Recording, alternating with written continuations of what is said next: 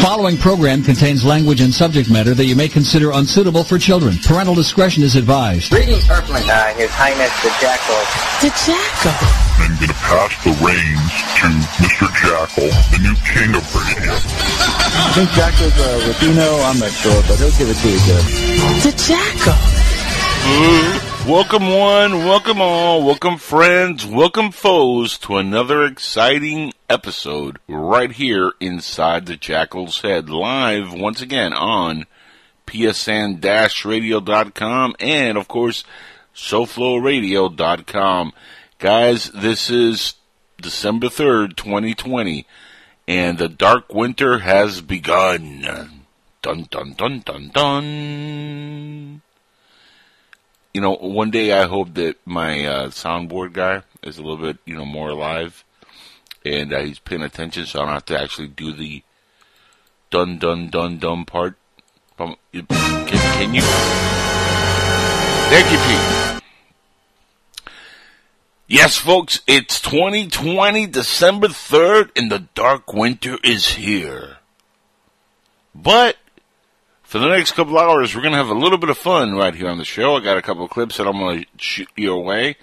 And some of them are going to make you go, oh, what the hell? Some of them are going to get you upset. Some of them might make you laugh. I don't know. But we're going to have a little bit of a discussion of what's been going on with the latest in the world of news. I have some articles I'm going to read in a couple minutes. And in the second hour, I have a couple of guests who are going to join me, and we're going to have a little bit of an interesting show tonight. I'm going to be joined by the host of The Butcher Shop. The Butcher Shop. What the hell's a butcher shop? Besides where they cut your meat. Not trying to sound perverted.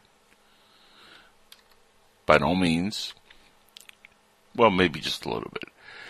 But I'm going to actually have on the show, again, during the second hour, Wilbur Witt and Teddy Clevenger. And they're from The Butcher Shop. Now, if you want to check out their website, go to not Wild. He is Wild, but it's weirdwilbur.wordpress.com. That's weirdwilbur.wordpress.com. Weird. It's not wired, it's weird. weirdwilbur.wordpress.com. So check out the blog for these guys. Really cool gentlemen, and they're going to be on. We're going to talk about politics and everything that's going on in the world.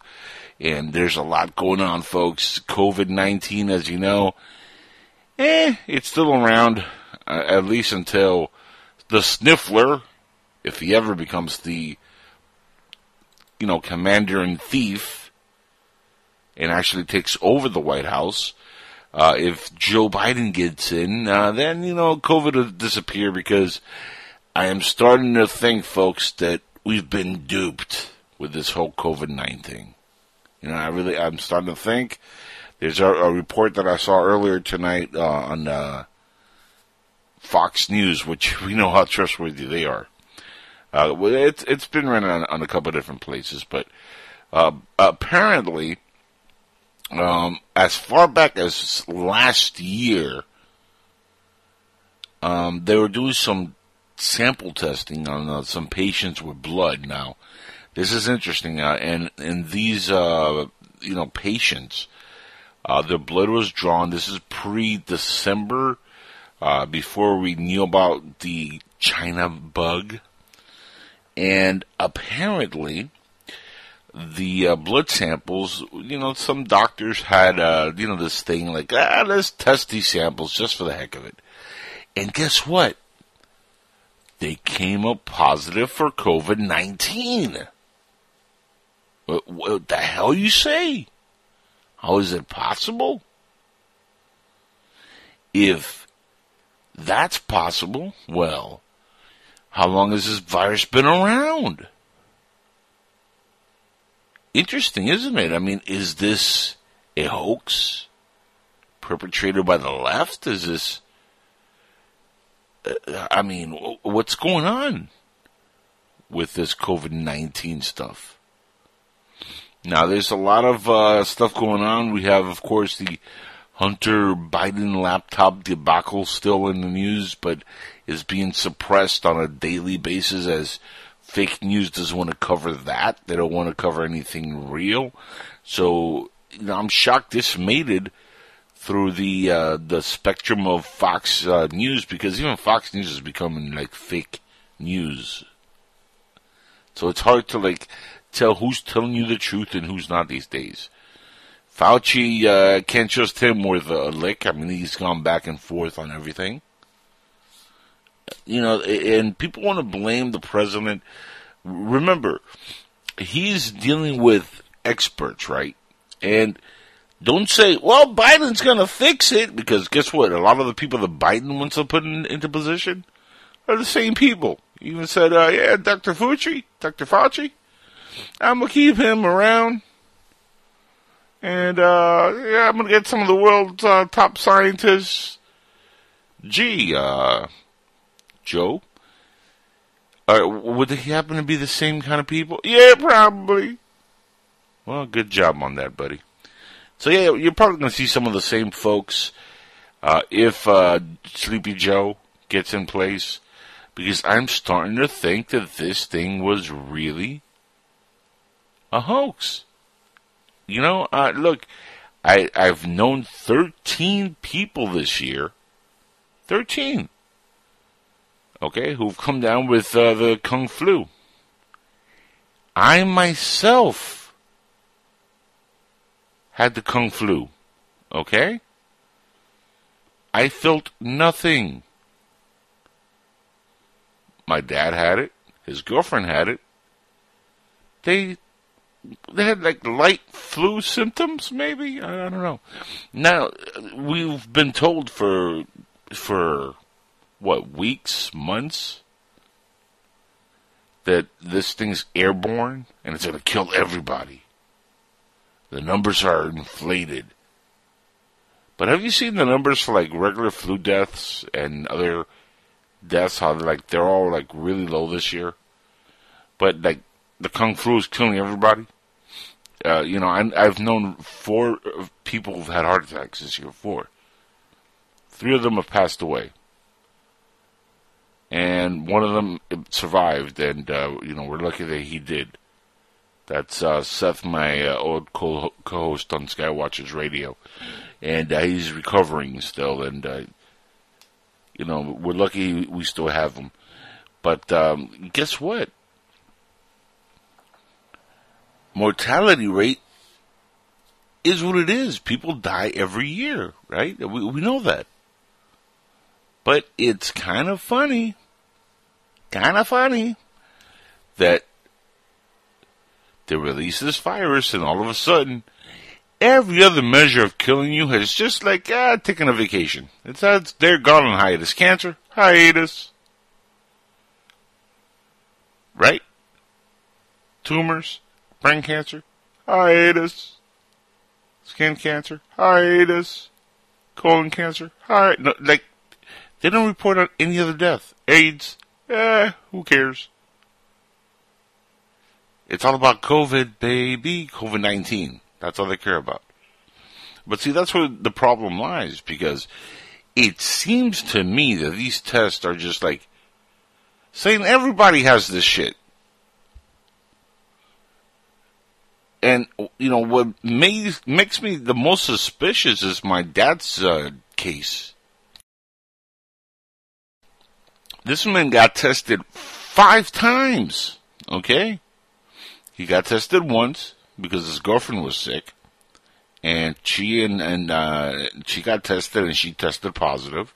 He tested negative, which is weird because they had been together for 2 days before they went to the hospital. So they went back home. He started feeling a little bit sick, so he went back, got tested. They said, "Nah, you're still negative, buddy. Nah, you're good." He went back home. Then he went back to the hospital a day later just to make sure, because he was feeling a little something on his throat, And they were like, oh, yeah, you got the bug. Yeah, you've got the bug. And so, there he goes. And he went into hiding, like every good little boy does. And came back, a month later. I didn't see him for a full month, right? And, he was terrified. He didn't know what was going to happen. But, a couple of days in, he calls me up and he's like, nothing. So far, I'm still alive. And I'm like, well, that's a good thing. We didn't know what was going on. But he kept telling me, I don't feel anything. Now, mind you, they did give him medicine, of course. They gave him some medication, and, he took his pills and cocktails and Molotovs or whatever the hell they gave him, tequila sunrises, I don't know what the hell. They fed that man, but, I'm pretty sure it's the same crap they gave me, and they've been giving a lot of people. It's like a cocktail of different medicines, and then they're like, okay, now you go home and you rest up and take care of yourself and make sure you don't go running the streets with a blindfold on or something like that. But, it's, he really had no major symptoms, and I felt nothing. They told me I had it, and I'm like, well, I'm dead. Because, I have other preconditioned illnesses. I don't want to get too deep into my own medical history, but, you guys, if you listen to my show, you know that I'm, going through lupus, thyroid issues, broken back, I had a tumor in my leg, the depression part doesn't really count as a medical condition. It's more of a mental thing. So I can't talk about that exactly, but there's a lot of other health issues. The thyroid, that's a big one. Tumor in my leg, that's a big one. Broken back, that's a painful one, boy, let me tell you. So I figured, with all that stuff and, my autoimmune going buck wild, I probably will die quick. And I didn't feel a thing. I'm still alive. At no point that I get sick at all. Like I said, I felt a little tingling, tingling in the back of my throat. And it's just it's a little thing. No funny comments there. Nothing. No. Boy, No. smell a whore. No. No, you don't. Stop that. All right, good man. That's funny though. But it's one of those things where I felt nothing. My dad felt nothing. His girlfriend got a little sick, but it could have just been the flu. And what I'm getting to, guys, is it seems, that there's funny business going on, and the Kung Flu, I think, plus the impeachment hoax, and the last 4 years of the left has made it a nightmare for the president and for the American people in general. And what they've been doing, I think, is smoke and mirrors. I think this is a magic trick.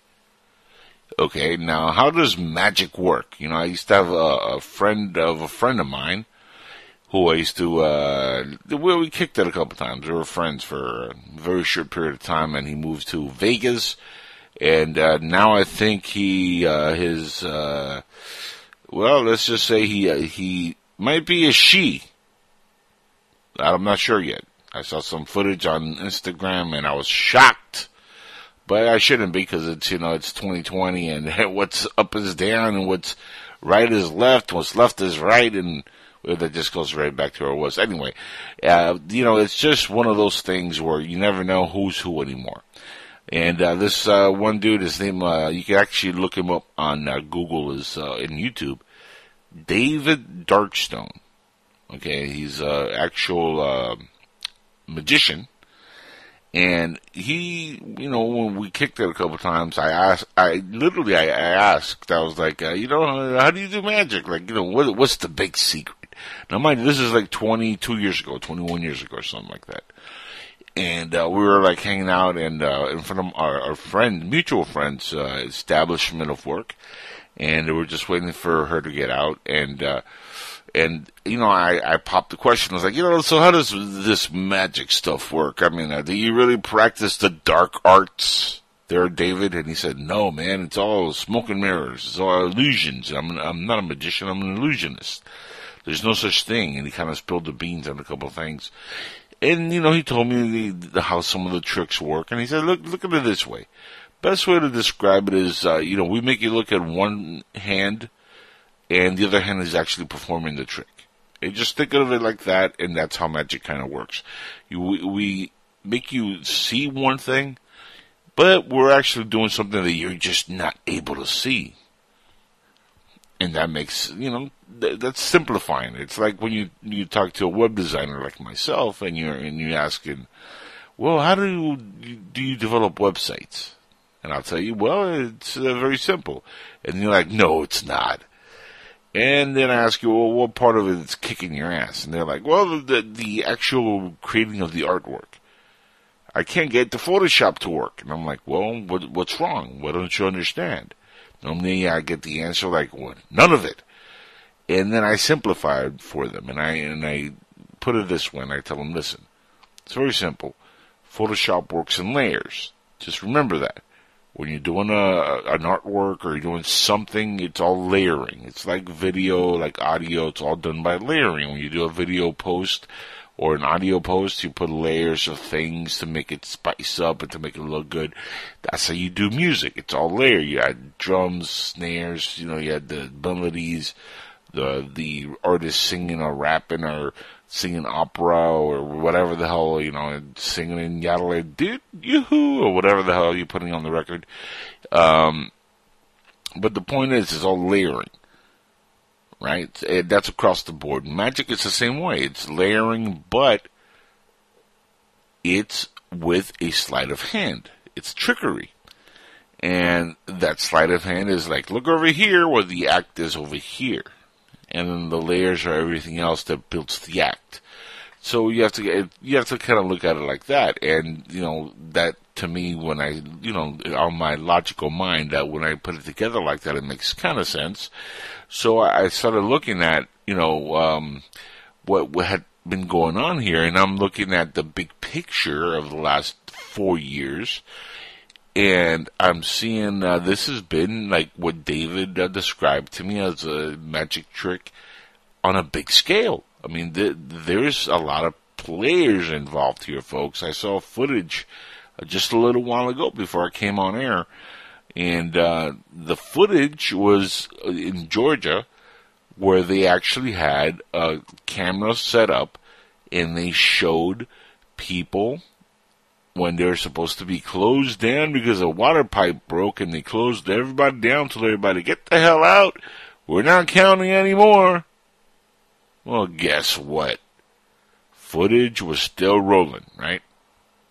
I guess they didn't realize that they had cameras in the corners recording the entire thing. I mean, this is how stupid some of these people, this is how you get caught in your own stupidity, okay? This is the epitome of dumb right here.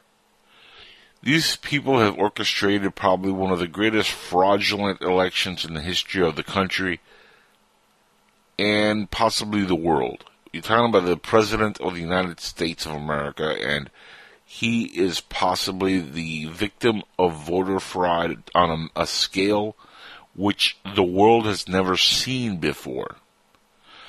And a bunch of dum-dums in Atlanta, Georgia.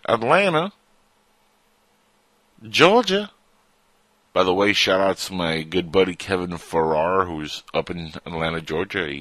He works for the devil. Yes, indeed. He works for Google. Anyway, but he's a good friend. I've known him for a long time. And he's innocent of the devilish connections. But Atlanta is a hotbed for criminal activity, folks, and it does not shock me that this is footage that is on the internet. Now, if you guys haven't seen it, I suggest you check this out. There's a prosecutor, her name escapes me now, but she came, she's an attorney, right, Pete? An attorney, yeah. And she came out and she said very clearly what was happening. She described it. She showed the video. Basically, they got these people with their hands on their meat. Okay? And, hands on the ballot. Let's put it that way. And these folks were pretty much caught rigging it. Now, how do they do this? Easily. Again, when they close everything down, they have these bags full of ballots hidden under a table. Thousands of them.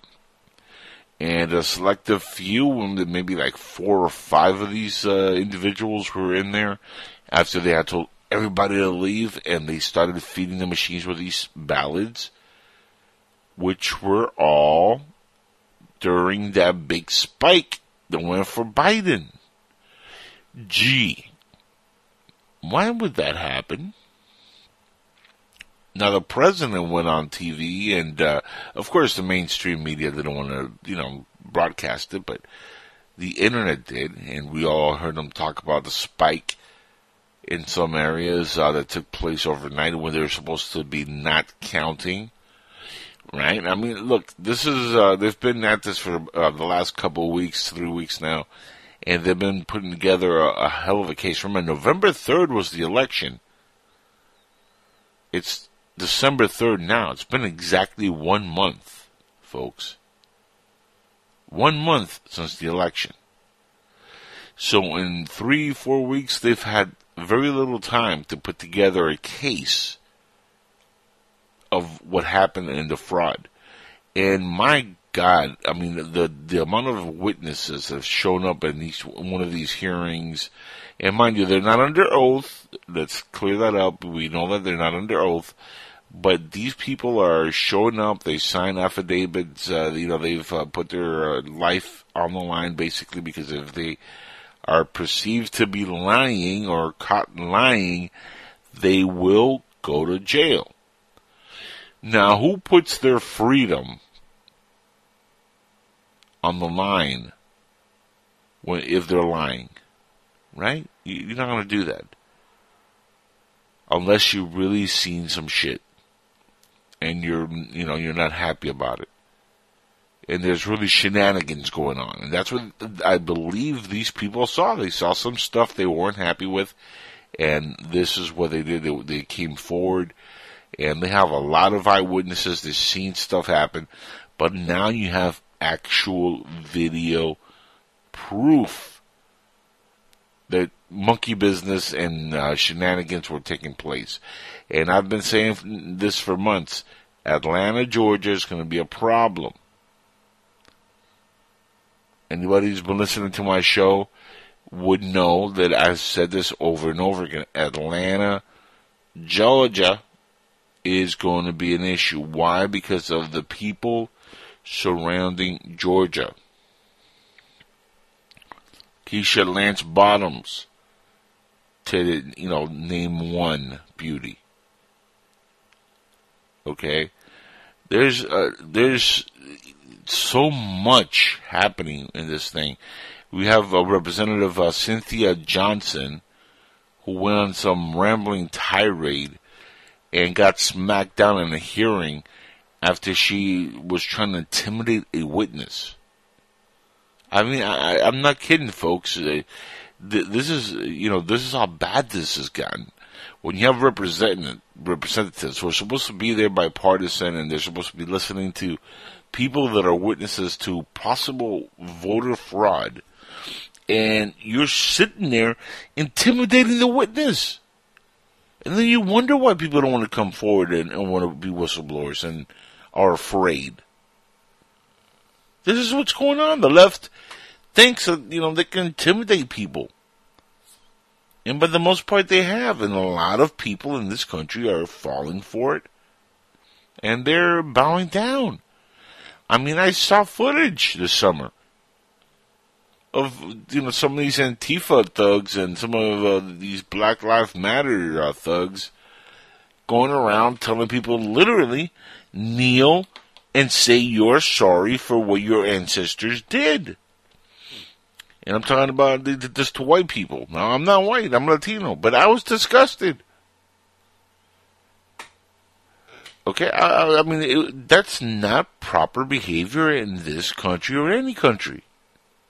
To just randomly go around and say, oh, you're so-and-so of color, right? This is your color, right? Right? Well, I need you to bow down, I'm going to beat your ass. Folks, that's not how this country's, works. Remember, our founding forefathers are from an era where a lot of bad things were happening worldwide. Slavery, yes, we know it was bad. Nobody is saying that it was a good old time for everybody. It was a terrible time for America. It was a terrible time for the world. Terrible time. But we got to face the facts that happened a long time ago. We're in a different era. We're supposed to be civilized individuals in this country. And the left are acting like, they don't want to be civilized. They just want to join the kinds of places like Venezuela and these shithole countries that are ran by militias and ran by just dictators, and really they want to destroy the one true great democracy in this world. Now we're a great country. Doesn't mean that other countries aren't great also. There's a lot of great countries. We're not the only great country, but we are the greatest country. And, this is the reason why immigrants want to come here. For the most part, yeah, some of us like going and experiencing other places, but we always come back home. Right? Because this is the land of the free, the home of the brave. And I'm sure there's a lot of soldiers that have died over the years, for this country, fighting for this country, who didn't look at each other like black or white. They were all brothers, and they died like brothers. And, when 9/11 happened, there was a beautiful moment for a couple of weeks where we all treated each other like such. And then that went away quick. And now we have idiots like Cynthia Johnson literally badgering a witness, rambling incoherently, because she knows there's shenanigans going on. Look, everybody in Congress that is Democrat knows that they rigged this thing, folks. Okay, let's stop playing like we think these people don't know it. They're all in on it. This could be the biggest RICO act in the history of the world, because every single individual in Congress knows exactly what happened. Okay? The media knows exactly what happened. The people behind the scenes who caused the fraud itself knows exactly what they did. The people who purchased the Dominion machines and put that in there, knowing that rigged the Venezuelan election with Hugo Chavez, know exactly how that happened.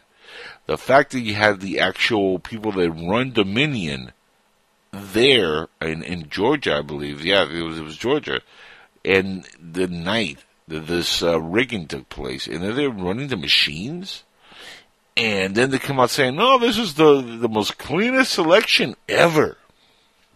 I mean, they couldn't even say that shit with a straight face. There was a smirk when the guy was saying, the great, cleanest election ever. Listen to this idiot, Thank Cynthia you, Johnson. Mr. Chair. Mr. Chair, please indulge me. As a woman from the city of Detroit, a woman who has lived, I'm talking about me now, who has lived in the city of Detroit all of my 62 years, and having spoken with many, and by the way, thank you, having spoken with many people who worked the TCF or TFC. TCF. All right, let's let Representative Johnson continue, and please get to your question, Representative. I will. So my question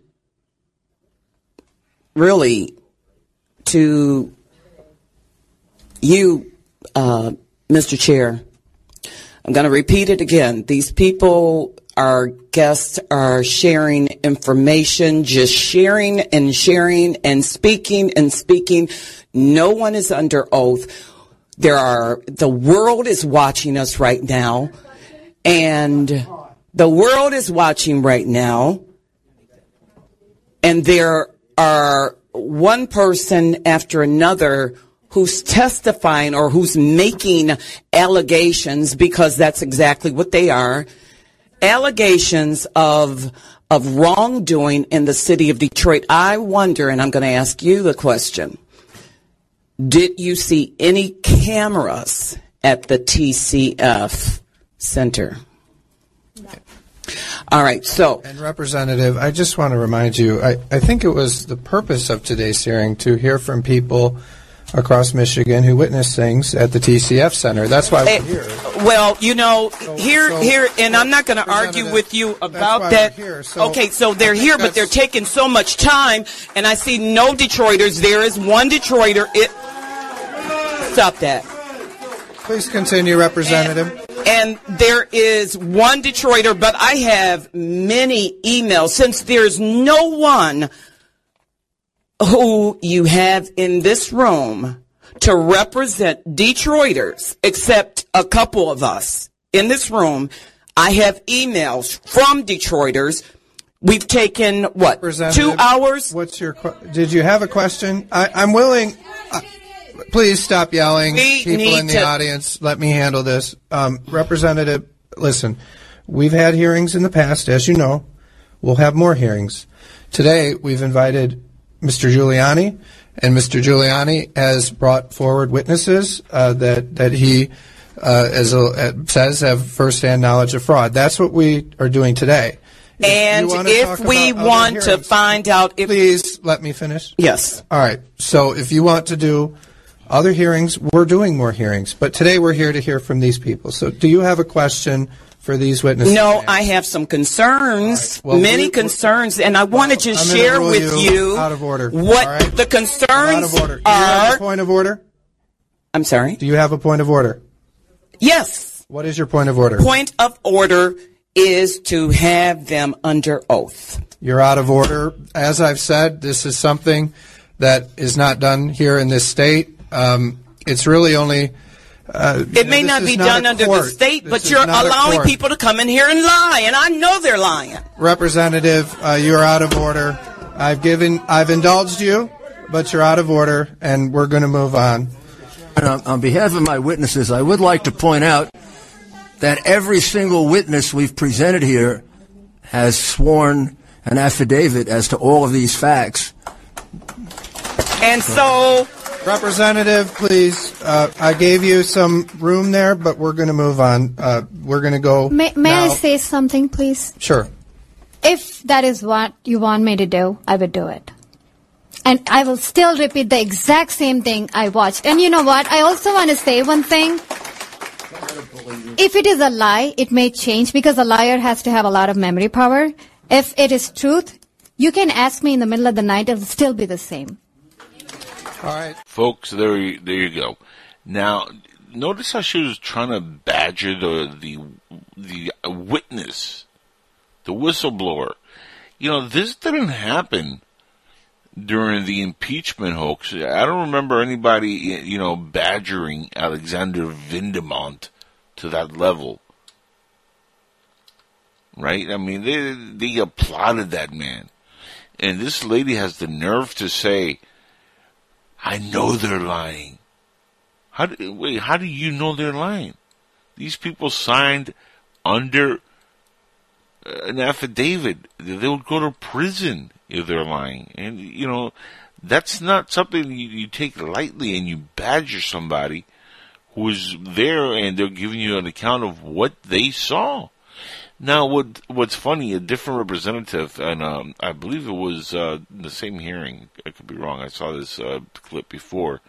I don't have an audio for it, but actually, this was probably I think a couple of days before. It might have been the Arizona hearing. One of the reps who was up there hearing was one of the witnesses was talking to a person who was at one point a representative himself, who was kind of a techie dork. And he knows a lot about the machines and stuff, and he's talking to them about like how the algorithms work and how the machines were online and how this and that works.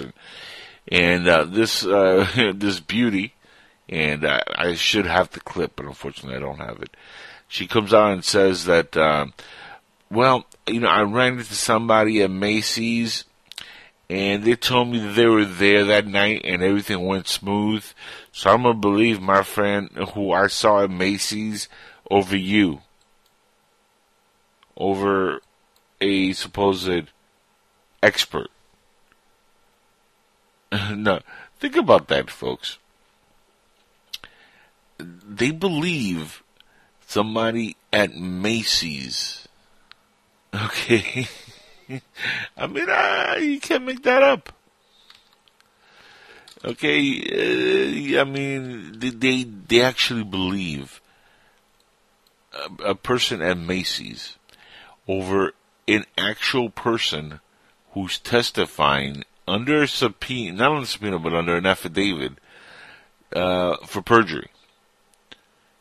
Now, at no point does she mention this person's name, because, you want to have an accountability of, who you're talking about, right? I mean, that only seems fair. No. What accountability? Why actually have a name? No need. So, you're telling me, and I think this is also in Michigan, I could be wrong, but anyway, you're telling me that you're going to believe somebody from Macy's, but a person who is an actual expert, can't believe them. No, that's too much, because that's how the left thinks. I mean, it's pretty disgusting, folks, when you have to, sit and watch what's happening. And the bias behavior, the clear takeover. I mean, this is, look, anybody who thinks that this is a legit operation of this election was actually legitimate, you're completely delusional. I mean, how much more evidence do you need, really? I mean, seriously. And, this is the Michigan, the thing, there, Pete. This is the Michigan one. It was on December 1st. Yeah, it was a couple of days ago, December 1st. And,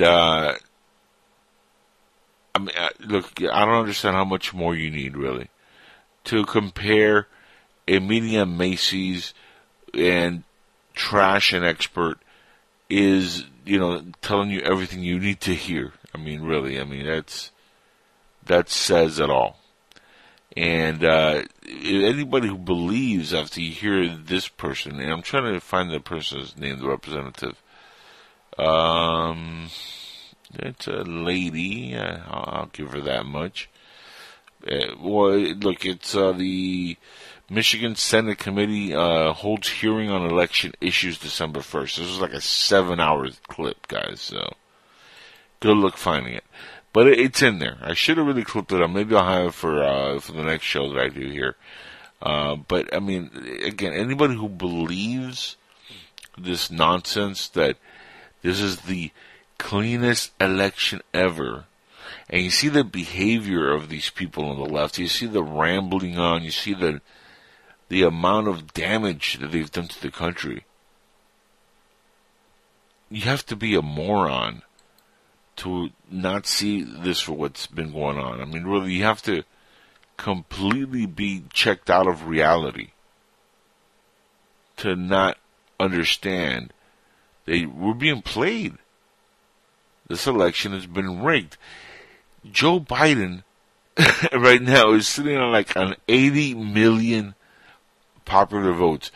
A guy with zero charisma, no hype, enthusiasm, nothing, was losing, and all of a sudden now he's got 80 million popular votes. And the votes just keep piling in. It's like it's an amazing magic trick. Friends, don't fall for it. Don't fall for it. It's all a big lie. It's been a big hoax from the beginning. This ties into I believe, the China bug, the impeachment. They've been doing everything in their power to take over the government. This is a power move. It's a complete power grab by the left. They've been putting this shenanigans together for the last 4 years. The impeachment, they knew they had nothing there. Okay, that was being used as a smoke and mirror. Notice how that lasted till, January, February, and then, boom, on to the next thing. The China bug, right? Even the president, I'm sure, was like, holy crap, what the hell is this? Like, oh man, this now is a virus. Remember, this is a president who's been trying to, be the president, and at the same time, dodge all the bullets that are coming his way from the left that are just trying to, destroy his presidency, while he was doing a great job the first 3 years. The economy was good, we were booming, economically the country was taking over again in trades, and, people were employed, businesses were having record numbers, the stocks were doing good. Everybody was having a good time. Then this year happened. Okay? Now the worst part is if this year's is just, this is just a warm up for next year, and next year's a lot worse. That could happen. Under a Harris-Biden administration, that could happen. Now, if you want to hear something funny, I got a joke for you. What are 2 parts of a fraud squad? If you said AOC and Ilhan Omar, you're absolutely right. That's 2 parts of the fraud squad. So, if you got that right, kudos for you. Now, if you want to know who is running the shenanigans behind the scenes, folks, take a look no further than the fraud squad and their kind of ilk. I'm talking about all these sudden integration of either Muslim or, dare I say it, fringe leftist women. Does that make me a sexist? Probably not. But, in today's day and age, you say anything about a woman, you're a sexist. But, they want equal rights. But if you say anything about a woman, you're evil sexist. Yeah. Anyway, I'm not a sexist, but I'm just going to call this how it is. If you notice Talib, Kweli, whatever, Jaylene Presley, Nancy Pelosi, a bunch of women, right? A lot of these women are in Congress and they're causing a lot of problems, and they're all sold out to the left. Ilhan Omar and AOC are they're no different. They're definitely 2 of a kind, and they're socialist, Democrat, leftist lunatics. Okay? And now they also have an issue with Joe Biden. So it's just the comedy. You can't. I mean, you can't make this shit up. Representative Alexandria Ocasio-Cortez, better known as AOC, and Ilhan Omar, the head of the fraud squad, are boosting a petition against Joe Biden already. And the issue they're having is for him nominating his former chief of staff to a new role in his administration, the one he's putting together with his coloring book. Remember, he's having Bruce Reed, a deficit hawk, and that's what they called him. They called him a deficit hawk, and he's appointing him to his administration. Bruce Reed and these 2 gems called him a deficit hawk, and started criticizing this his past support for Social Security and Medicare cuts. Now, the progressives are mounting the pressure campaign after the president maybe soon elect, because he's not elect yet, folks. But when Sleepy Joe Biden made his selection, they let it be known that they did not like or favor the candidate. In the first place, they said that in his first slate of the cabinet nominees, this is not somebody they would have picked, and they are serious about installing some of their allies, blocking anyone who doesn't pass their smell test, and making noise if they're not heard. This is the radical left, folks. That's right, Sleepy Joe. What to do? He appoints Bruce Reed, and already he's getting called out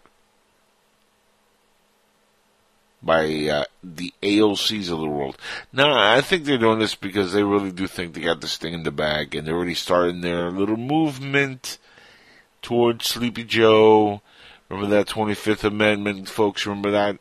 I think, we've all heard about, the rumors that Joe's going to be a transition candidate to Kamala Harris, right?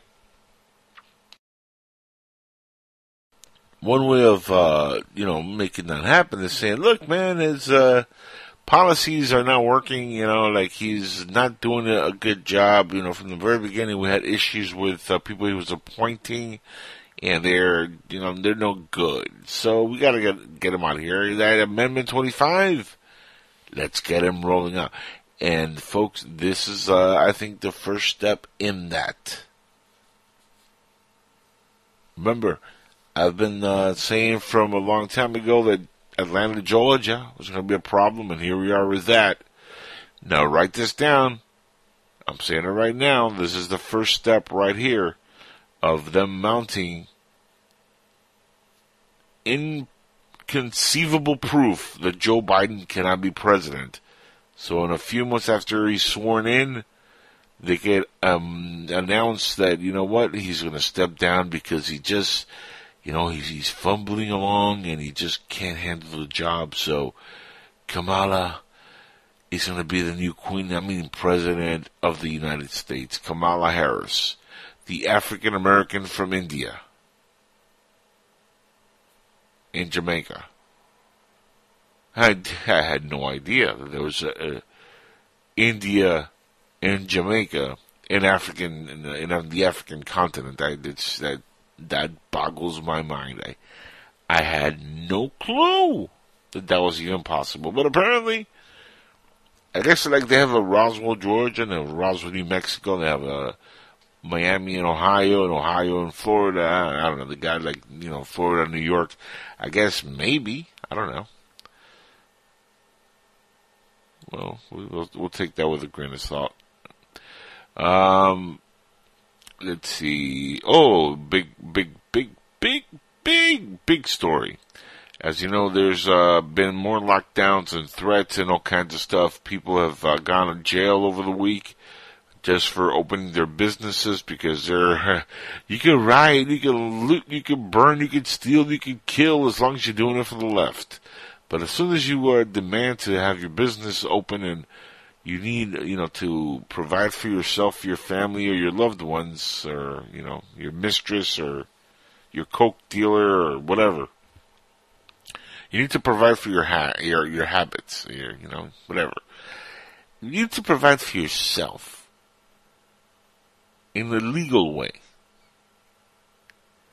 They don't want you to do that anymore. They want you to stay locked in. Well, people are starting to get the gist. Dave Morris is one business owner of a restaurant who's smelling the cooking, and this is not The Rock's cooking. This is Dave Morris, and he was on TV. And folks, you gotta understand that this is hysterical. You gotta listen to this.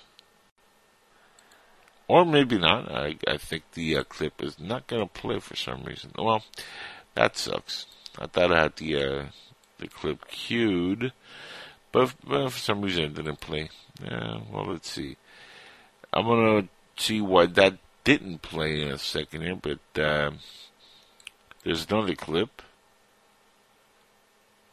that I'm going to get to instead. And we'll get to Dave Morris. But take my word for it. People are getting arrested all over the country. And Dave Morris, look that clip up online. I tried to put it on the system here. For whatever reason, it didn't go through. Pete told me that it would go through. I don't know what happened there, Pete. No answer, right? He has no idea. It's like talking to a brick wall, this guy. That's what happens when you're paying for bad, service. And that's what I have here with my board guy. But people are getting fed up, folks, and people are starting to wake up. And, it's funny because when you start to look around and you start to see, exactly what you're dealing with, and, this guy made a really excellent point. Okay, he said something that was very important, and I wish I had the clip. Maybe I could still get it if I get a minute here. But anyway, he made an excellent point in the clip. He said, look, you had enough money to give everybody about $20,000 to go home for 2 or 3 months, right? Everybody, every citizen in the country, they could have done that for them. But they chose not to. Why? Why would you choose not to help the population unless there's something else happening, right? And I think that's what happened here. I think something else was going on, and they just don't want to, help anybody. They want you to stay locked in. They want you to die, because the worse they can make it, the better it is for them. Population control. They get, the Green New Deal. They get to destroy the government, to destroy the country, destroy the United States. And they get rid of older people. This is a war that is a weird, strange war, but it's one that is being fought. And it's fought by not only the Democrats and the Republicans. This is not a black or white issue, because, there's plenty of both on both sides. So it's not, I don't think, a racial issue at this point. It might be a class issue when it comes to, money class. But the funny thing is, if the left takes over and socialism, communism takes over, a lot of these idiots that are supporting it on the left are going to find themselves pretty pissed when all their money's gone. But I digress. I think Pete, did you get the yeah? Said no. Here on this cafe. Marius, is everything okay? Okay. Our government leaders have abandoned me. Are you the owner? $4 trillion of stimulus money. They gave it to who? Special interest groups and campaign donors. I'm Dave Morris. I own the place. So what's going on? What's going on? You know what's going on. Tell me. You tell me. Hey, we got a government that has taken the stimulus money. They gave it to special campaign donors. They gave it to special interests. They abandoned me, and they have put me in a position where I have to fight back. Okay? So do you feel that this is the right thing to do? Absolutely. I feel everybody needs to stand up. Hey, listen, there was enough money to give every family in this country $20,000 to go home for 2 months. They chose to give it to special interests and campaign donors, the Kennedy Space Center, and they abandoned us. So you could have given me money. I'd gladly walk away for 60 days and let this virus settle down. I'm not going to do it alone. Okay? Are you going to continue to violate the state's orders and stay open? State order. This isn't an order. This is a conspiracy. This is a tyranny. What do you want to tell other restaurant owners who... Wake up. Stand up. This is America. Be free. I got patriots coming out supporting... There you go, folks. That was the clip, and thanks to my board op who immediately got that up and running. And, there you go. You heard it. That's powerful stuff. I mean, this is, again, Dave Morris. He's a proud business owner of a restaurant. His business, folks, is, going under because, again, of people that just don't give a crap. You know, the same people, the governors, the mayors, these Democrats that are in power telling these people, you can't have your business open, you can't go to church, you can't do this, you can't do that. Look, I'm agnostic. I don't care what church these people go to. It's none of my business. We're in America, folks. You have the right of free speech, you have the right to assembly, you have the right to peaceful protesting, you have the right to bear arms, you have the right to your own religion. And if you want to go to church, go to church. If you want to eat at a restaurant, eat at a damn restaurant. Okay? But if you're going to keep people locked in, and there's really a virus going on, okay? Like he said, you could have given everybody about 20 grand and tell them, hey, look, this is for like bare essentials and only essential workers. That are going to be delivering like food supply, you know, like when you need it, and it's going to be the food industry. They're going to still be available because, you know, we want you to be fed, and there's going to be a supply and demand issue. So, you know, there's certain ways around this, but you give everybody 20 grand and you shut them down for a couple months. People are not going to have a problem, and you're going to save a lot of small businesses. He's absolutely right. A lot of the big corporations, Amazon, these big companies got billions. Look, if you're a billionaire, why are you getting billions? I never understood that. The little guy got nothing. You know, they swung that stimulus check in your face for like 6 months now, and they've given you nothing else. You should have had at least 2 or 3 stimulus checks by now, maybe 4, 5. But nope, not a one. Just one stimulus check for $1,200. That, folks, did not even cover the rent for 1 month for most people. And that's what they gave. Now, this is not the president's fault. I know they want to blame the president on the left, but if you look at what happened, if you actually look at the facts, okay, because I'm all about facts. I don't deal with emotion like a lot of these leftist snowflakes do. With, oh, my feelings are hurt. Oh no, my feelings. Oh, my ass. I'm so butthurt. I don't deal with that, folks. I deal with the reality.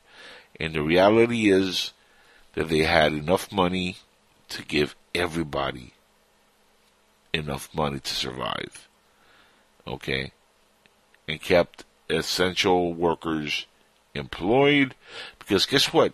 People are greedy by nature. You get somebody 20 grand and tell them, well, you're an essential worker, you're going to make this much extra, plus you're going to get the 20 grand. Guess what? People are not going to stop going to their essential jobs if they're going to have 20 grand extra in the bank and they're going to be banking at their job. A lot of people are still going to do it. They're going to be like, yeah, hell yeah, this is good times for them. As long as they survive the COVID, I'm sure a lot of people would still do their job. And if they would not do it, you could find other essential workers to do it. So there'll always be an essential worker to deliver groceries, be at a grocery store or a mall or anywhere that you would need to have people employed for some kind of testing or hospitals or anything that is essential, right? So you're always going to have that. But no. What they did was they built out all these big companies, these big corporations, and they screwed the rest of us. And now they want us to lock in for more? No way, man. I'm with that guy. I feel his pain. I understand what he's going through. And folks, that is not what this country is all about. We got to protect ourselves. We got to protect each other. We got to protect our nation. And right now, the only one I see that is really doing this is a few Republicans and the president. And this is coming from a guy who voted Democrat his entire life. That's me. And I left the plantation because I smelled the cooking, and it wasn't the rocks. Didn't smell good, guys. It smelled like rotten eggs mixed with a little bit of dog poop. With that said, folks, this is the end of the first hour. We're a little bit over. I'm going to go ahead and go on break now. And when I come back, I'm going to bring Mr. Wilbur Witt. That's right, the one and only. From the Butcher Shop is going to be here. And we're going to talk a little bit about maybe some of this, maybe some of that. But it's going to be a good hour. Wilbur Witt and Teddy Clevenger are going to join the show here shortly. So stick around. This is Inside the Jackal's Head. Again, live on audio on psn-radio.com and SoFlo Radio. Don't go anywhere. The wait is over. The forces of freedom are on the rise again. Enemies of America, it's time to look up and see what's flying overhead. Because Hawk Hunter, the wingman, is back. In the Odessa raid, Mac Maloney's latest installment in the Wingman series, Hawk Hunter leads a 10,000-mile transglobal air raid against a secret Arctic base belonging to his archenemy, Russian super spy, Viktor Robatov. The world's worst villain barely escapes with his life, and Hunter vows to track him down again. But suddenly, the Wingman is needed elsewhere. Hawk must help a small colony of war survivors fight off a Russian invasion. Then he's pressed to search for a Canadian warship lost in the Bermuda Triangle. But when Hawk attempts to free an American spy from a Russian prison, he suddenly finds the chance to fulfill his original mission. Follow all the high-flying action and intrigue in the latest addition to Mac's best-selling Wingman series. That's Wingman 19, the Odessa Raid. Available at your local bookstore and on Amazon.com. Look, up in the sky. It's a bird. It's a plane. No, it's SupermanHomepage.com, the #1 Superman fan site in the world. SupermanHomepage.com, covering the world of Superman from the 1930s to today. News, reviews, rumors, and reports. SupermanHomepage.com for all your Superman comics, TV shows, movies, cartoons, radio shows, and more. Everything you ever wanted to know about the Man of Steel and more. SupermanHomepage.com. TalkStream Live introduces our first ever iPhone application, Mobile Talk Radio. Imagine having the freedom to take live talk radio with you anywhere you go. You'll be surprised how easy it is to use. So I think what's going on here is that Obama is banking on unemployment falling. Listen to live talk shows 24 hours a day, 7 days a week. TalkStream Live. Now available in the iTunes App Store. Look, up in the sky. It's a bird. It's a plane. No, it's SupermanHomepage.com, the #1 Superman fan site in the world. SupermanHomepage.com, covering the world of Superman from the 1930s to today. News, reviews, rumors, and reports. SupermanHomepage.com for all your Superman comics, TV shows, movies, cartoons, radio shows, and more. Everything you ever wanted to know about the Man of Steel and more. SupermanHomepage.com. When you choose a great tasting Miller Lite, you're choosing on taste. And that's the right choice, not the wrong choice. Because right is way better than wrong. You don't try to do the wrong thing. Wrong on, brother? Back off, and I don't even know you. If someone asks you if everything's all wrong, ask them to pull your finger. Ever read the Bill of Wrongs? It was written by James Battison and John Sadams. Drawing a wrong triangle? Place this protractor at 90 degrees and sit on it. What's wrong around the corner? An 8-foot ex-con named Tiny, and he wants your wallet. That's wrong up your alley. Just like the drifter feeding moldy muffin stumps to his 13 hairless cats. Got a wrong hand man? I've got a cousin named Randall with clammy hands. The customer's always wrong? Well, that explains the waiter's creepy grin as I ate my toast. Two wrongs do make a wrong. Am I wrong? Wrong. So don't make the wrong choice. Make the right choice. And choose on taste. Triple hops brewed Miller Lite. Taste greatness. Miller Brewing Company, Milwaukee, Wisconsin. Great beer, great responsibility. At Miller Lite, we believe if you're not choosing a light beer with more taste, you need to man up. not man down. 'Cause up is way better than down. You don't tell someone sad to cheer down. What's down, dog? A steamy pile. And you just stepped in it. Giddy down, cowboy? You must be saddled on a blind three-legged jackass. Struggling to make down your mind? Let me help you. Yes, wear pants today. Looking for a down-and-coming neighborhood? Try Cell Block 4C. Great view with lots of bars nearby. Got a job at a start down company? Let me guess. You slap buckets on a street corner. Getting pumped down for your big party? It's in a chat room and the only guest is Bernie, the 67-year-old retired clown. Oh, and your girlfriend's not wearing a push-down bra. It's called gravity, Isaac Nitwit. Can I be down front with you? All this down talk is bringing me down. So don't man down, man up, and choose a light beer with more taste. Triple Hops Brewed Miller Lite. Taste greatness. Miller Brewing Company, Milwaukee, Wisconsin. Great beer, great responsibility.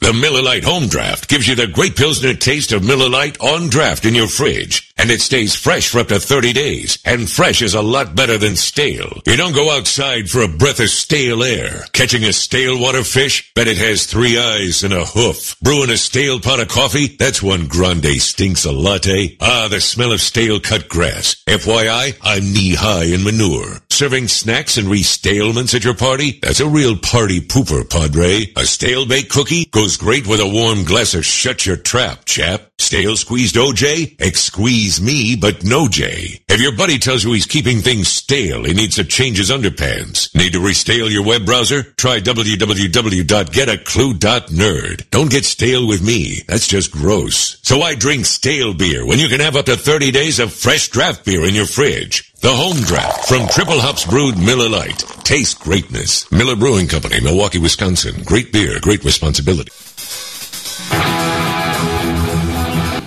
All right, everybody, welcome back to Inside of Jackal's Head, live on audio once again on psn-radio.com and, of course, SoFlo Radio. And want to again thank everybody listening in from coast to coast worldwide and, of course, on planet Earth and somewhere deep in the jungles of the continent of Africa, where they have a place called Jamaica and India, where Kamala Harris is from. That's what they say anyway. I don't believe it. I've never seen that place, and I've been traveling, and I have not seen an India or a Jamaica in African continent. Nowhere in there, but apparently she's African American and she's from there. So we'll leave it at that. But welcome back, everybody, and this is going to be a weird time. We're living in a weird era where everything is upside down. People are from different places. They don't know who they are, what they're from, what they're coming from. But we all know one thing. We're living in the end times. It's 2020, and the train is chit-chit-chewing along. And right from the butcher shop, joining me on the second hour here on the podcast, maybe they're going to drop some wisdom. Maybe they're just going to laugh out loud at some of the dum-dums in the world. I don't know what's going to happen, but it's going to be fun. Gentlemen, Mr. Wilbur Witt and Teddy Clevenger are on the line. Welcome, gentlemen. Thank you. Thank you for having us on. Absolutely. Well, Billy, you're usually good at rolling the ball on these things. All right. Well, he definitely is a roller of ball. All right, let me introduce who we are. Because some people have heard us on other networks and read our stuff, read our books and everything. We are the founding members of a blog called The Butcher Shop that has that's right about 14,000 articles, and we're working on 3 books right now. We span the full spectrum of political thought. There's about 50 of us. Ted and I were the first 2. We started it as a notepad. We didn't intend to have a blog about 6 years ago, but it blossomed. I am more conservative. Ted is more liberal. We attack issues from both sides at once. We're very respectful of each other. We've been friends for 50 years. We've made and lost 3 fortunes, and we're working on the 4th. And we like to eat Sloskis and we like to drink whiskey, but we're trying to break that habit. Thank you. That's a good thing to break. And you're the world's real Bill and Ted, kind of. Yes. Yes. I love the way you said there. The once liberal, once conservative. Because that's kind of like the way I've been my whole life. I grew up liberal, a little bit conservative. Now I'm in the middle. I left the parties. I call it leaving the plantations. Like, I don't really like deal with either side anymore because they're all cuckoo for Cocoa Puffs these days, gentlemen. I'm not talking about Corn Pop, Joe Biden's friend from the 1940s. I'm talking about, in general, everybody's gone and lost their mind this year. And at the butcher shop, I've noticed the articles you guys are posting on there on a constant basis because you so kindly posted in the chat room for PSN Radio. And when I wake up in the morning, I'm like, oh, a new article from the butcher shop. All right, good times. And I go there and I start reading, and then I'm like, all right, more stuff from my therapist. Good times. Ted, you want to comment on that? Well, look, the reason you feel that way is because deja vu over and over and over again begins to feel like a hallucination. And yes. What it is that it's 2016 again, and we're about to make mistake number 2. We made mistake number 1, and believe you me, we're we're going to be a sight leaving the hospital after this one. And now we're about to make mistake number 2. It couldn't have been worse unless they put Hillary in there instead of Joe Biden. But, it's going to be the same thing. Hey, Ted, what Jackal just said, you think we ought to tell him that you're a clinical psychologist, or let him just go ahead and not know that? Well, I don't think, having formerly been a clinical practitioner and psychologist, a scientist and a practitioner, is of a lot of it. I mean, to whomever that is of value, then let that be of value to you. Otherwise, you need not think of it. Well, it definitely comes with a great value to me. But I'll tell you this much. I'll tell some of the voices inside my head to calm down a little bit, so you don't judge me too harshly. Yeah, well, Ted, I'll judge you all on an individual basis. Ted, when we went up to Utah, up there to save all those little girls that we helped save and all that, there was a attorney general lady, and she was running her head to Ted and everything, and he calmly told her, "Please keep talking. I'm diagnosing you." Well, what I was saying is I was trying to answer your question, Jackal, and that is, you're really, I think it's confusing when you start asking yourself what is conservative and what is liberal. Because, correct. It's a great question because the liberals killed their party when they allowed the institutions to die. Yes. And the conservatives killed their party this last 4 years with Trump. And so, I'm sure they feel like they're in a better position to reorganize, but they're wrong. The strength that they possess at the state level is going to hinder rather than help them, when it comes to gathering around a single person, and with the nation as a whole, historically speaking, a couple of hundred years in the future, is going to get a chance to see what it was like to be Jefferson Davis in the South when you needed a Georgia brigade somewhere, but the men had to come home and pick cotton because that's what time of the year it was, So the Republican Party is about to get themselves a dose of that. But, they shouldn't feel too bad that the Democrats are going to have it, too. They're going to be sick as dogs. So, go ahead. I'm sorry. No, I was going to say, it's funny because the Democrats are now fighting amongst themselves, and the Republicans for years, and this is one thing Trump gets absolutely right. The Republicans are a bunch of sissies. They're a bunch of wussies. They don't stick together. That's absolutely true. I mean, they backstab each other constantly. But right now, what's happening with the left is so funny that I'm pretty sure there's a lot of Republicans that are just sitting back and they're like, "What the hell? This is Comedy Central." I mean, what's going on with the Democrats in Congress? You can't write comedy that good. I mean, I'm so sad that people like Mel Brooks are on their last leg because if they were still writing comedy today, this would be a spoof. what's going on with these people. I mean, it's Comedy Central. Every time you turn on any news outlet and you watch some of the Congress hearings, you're like, are you serious? I mean, this is SNL. This is not reality. Well, you know, Ted, did you hear, Ted? I read when I was getting prepared for the show, they just about pushed the financial package through the houses, you know? Right. And how many billionaires got bailed out with that? Yeah, Pelosi and McDonald are getting married and all that. But you know what they didn't do? You know what part is not in the package? Stimulus checks.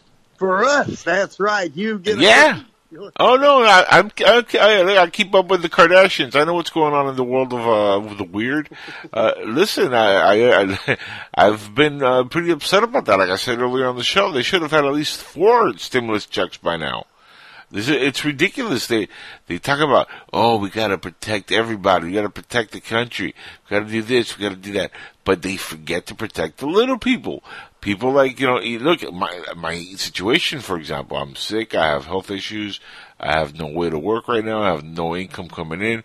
No stimulus checks for us, right? And us that need the money. But the billionaires get money. Hey, Ted, right? Ted, he's just talking just like you, man. Yeah. Well, great minds think alike. Go ahead, Teddy. Give it to me raw, not too raw. Well, put a little sauce on it. I really can't see anything wrong with your perspective. The truth of the matter is that this is why the turnout for Hillary was abysmal among Democrats, because quite a few Democrats are also liberals. And liberals just could not and still cannot stomach anything that is a holdover from the Clinton campaign. The Clinton campaign got a lot of dirty work done at very high levels, and gave control of America to a lot of people who have their hands operating the levers inside of America are located in other countries, and it makes me sick. And so. Like I said, we're back to 2016, and we're about to make mistake number 2. Now we're going to see what it would have been like if we went with Hillary. And it's going to be ugly. Automation is going to quadruple. Oh, this is going to be worse because look, and I'll tell you why. I don't think we would have had this fake China virus outbreak this year. If Hillary would have won in 2016, I think they would have transitioned a little bit smoother into socialism and communism than what we've had as a disaster. I mean, this has really been orchestrated to get Trump out of office. I do believe that. And they've been trying to impeach this guy since the day he became president. And the reason is because he stands in the way, and I'm not saying he's a genius, but he's a guy who is a capitalist. He's a free market guy. He likes business. He's a business guy. On top of that, he knows a lot of shit that is secret. Remember, this is a guy who also, his uncle John Trump, worked for the government and knew a lot of the government secrets. So there's a lot of stuff that, it's a play behind the scenes. But on top of all of that, the people that were orchestrating their movement towards socialism and socialism and communism saw him as a monkey wrench. So they said, okay, we're going to do this and do that. So this is why you saw the economic growth in the first 3 years with Trump, because even though they were trying to do all this magic trick, they couldn't get him out of office for the impeachment. They couldn't find anything on him. The deep state tried their best to get this guy, and they couldn't come up with a single thing. Now they're trying to go back to the taxes, and they've been trying everything to try to get at him. And it's all been a cohesive plan I believe anyway, to enact and rush in what they probably would have taken an extra 4 to 8 years if Hillary would have gone in, she would have done in probably 4 to 8 years without it being to the extent that we're going to get it now in next year. And next year is going to be worse if Biden gets in, because Biden is a complete puppet and he's mentally checked out, guys. He's not there dealing with a full deck anymore. And behind him, we have the lovely Kamala Harris, who is a bigger fraud probably than Biden. And, she is not anybody's friend. This lady lies across the board about everything. I mean, for God's sake, she got busted saying that she smoked weed in high school and college while listening to Tupac. I know you guys are white, you don't know who Tupac is, but he's a famous black rapper. Hey, take it easy there, guy. Well, yeah, we know who Tupac is. I met Tupac's son. I met Tupac's son here in Cleveland at a gas station when he was doing a concert at Fort Hood and everything. See, and I knew he was special because he had good suit of clothes. You're as much of a truth sayer as Kamala Harris because Tupac had no son or kids. But good try on that. He lied to me. Yeah, he completely lied. And some people lie. Go figure. I'm sure he was a Democrat. But Billy, if you'd ever seen a picture of the guy, you'd know he didn't have any kids. He was too young to have kids. He was 20 himself. He was 25. Here's the crazy part. She said this on a couple of shows, and she laughed about it like it was true. She was like, "Yeah, I smoked weed, listening to Tupac and Snoop when I was in high school and in college." Though here's the funny part: Tupac was like 11 or 12, and she said she also listened to Snoop and Snoop Dogg, who's a rapper also. He probably went to military school, and you probably knew him also. But she said that she smoked weed when she was in high school. And she was listening to these two cats. They would have been like 11 to 14 at that time. Neither one was making records. They didn't make records till like 20. So she was completely cocked lying a couple times about that. And instead of admitting to it, she didn't even acknowledge it. And that's light lying. I mean, her roots, that's a bigger lie. So, and we're talking about a person whose family literally owned slaves a generation ago in Jamaica. That's her ancestry. So we have literally slave traders in her family, and she might be the president, and she's sold out to China. Think about that. Like I said, we're going to get to Hillary this time. This time worse. We got the Trump last time. Now this time we get to Hillary. Apparently, they planned on giving us a double dose of both of them anyway. So who knows? Maybe they'll tag team us, and he'll come back in 2024 and set off a few more nuclear bombs, and then these guys are like Trump will be 78 when he comes back.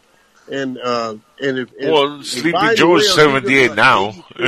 Yeah, they're going to have to take the oath on a freaking walker, man. Well, that's what I'm saying. Maybe they'll rope-a-dope us. Maybe they'll tag team us a little bit.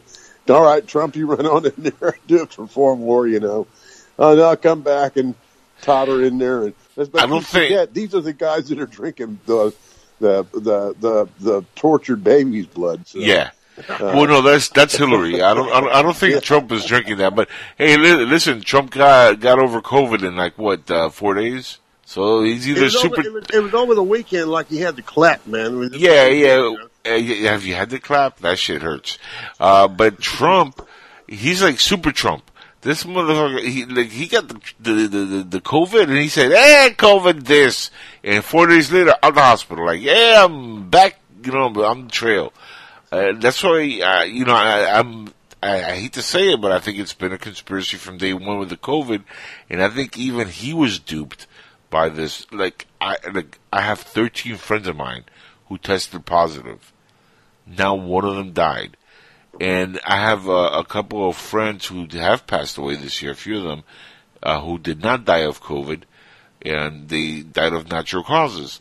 Nobody talks about natural causes anymore. It's all COVID. How many people die of the flu yearly? We don't hear about those numbers. It usually is in the thousands, right?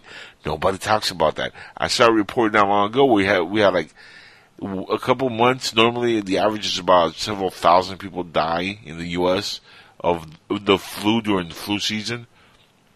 We had 67 this year.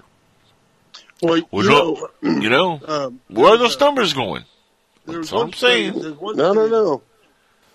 There was one study, and I read it, that there's this possibility that when COVID is introduced, it kind of eats the flu. It's kind of anti-flu. I put in an article yesterday that we're there may be a silver lining to this gray cloud that as we develop these techniques and these new scientific and medical techniques to try to come to a vaccine, we may come out the other side of this with some amazing medicines that we wouldn't have been forced to get if we hadn't been up against the wall. But I will go with both you gentlemen on the death rate.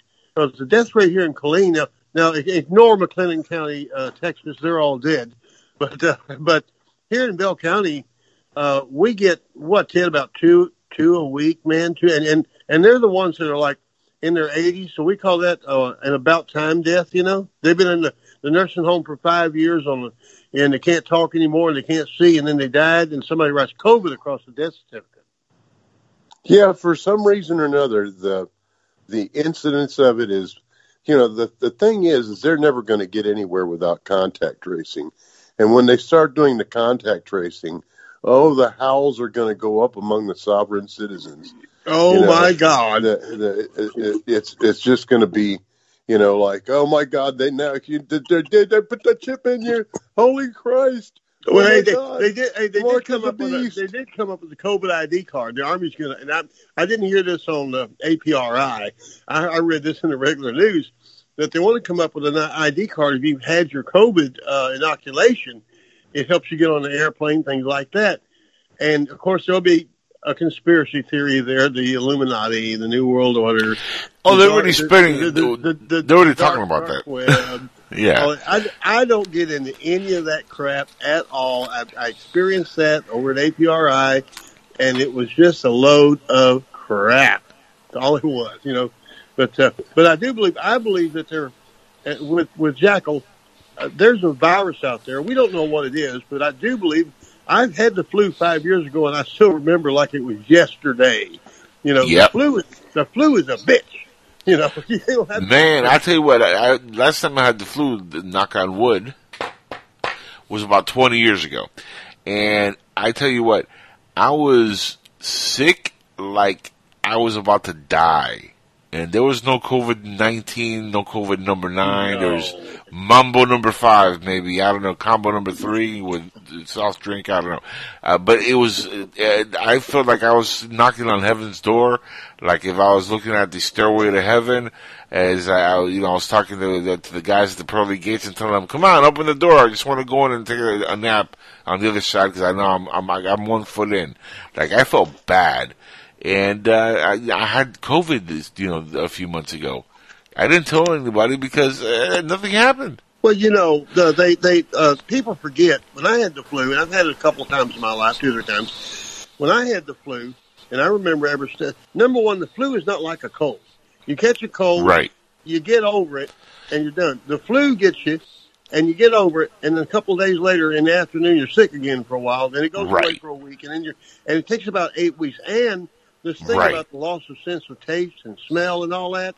That's it. Like most. The last time I had the flu, I could eat a cat turd and think it was a French fry. Correct. Yes, that's another argument I've made. People are like, "Oh, this is a tell. When you have COVID, you can't taste anything." Dude, that happened to me when I had the flu 20 years ago. I remember everything just tasted like ass. And I've tasted a lot of female ass in my life, so I know the taste. And it tasted like ass. And not the good kind of ass, by the way. It really does. It really does. Nasty. It really does.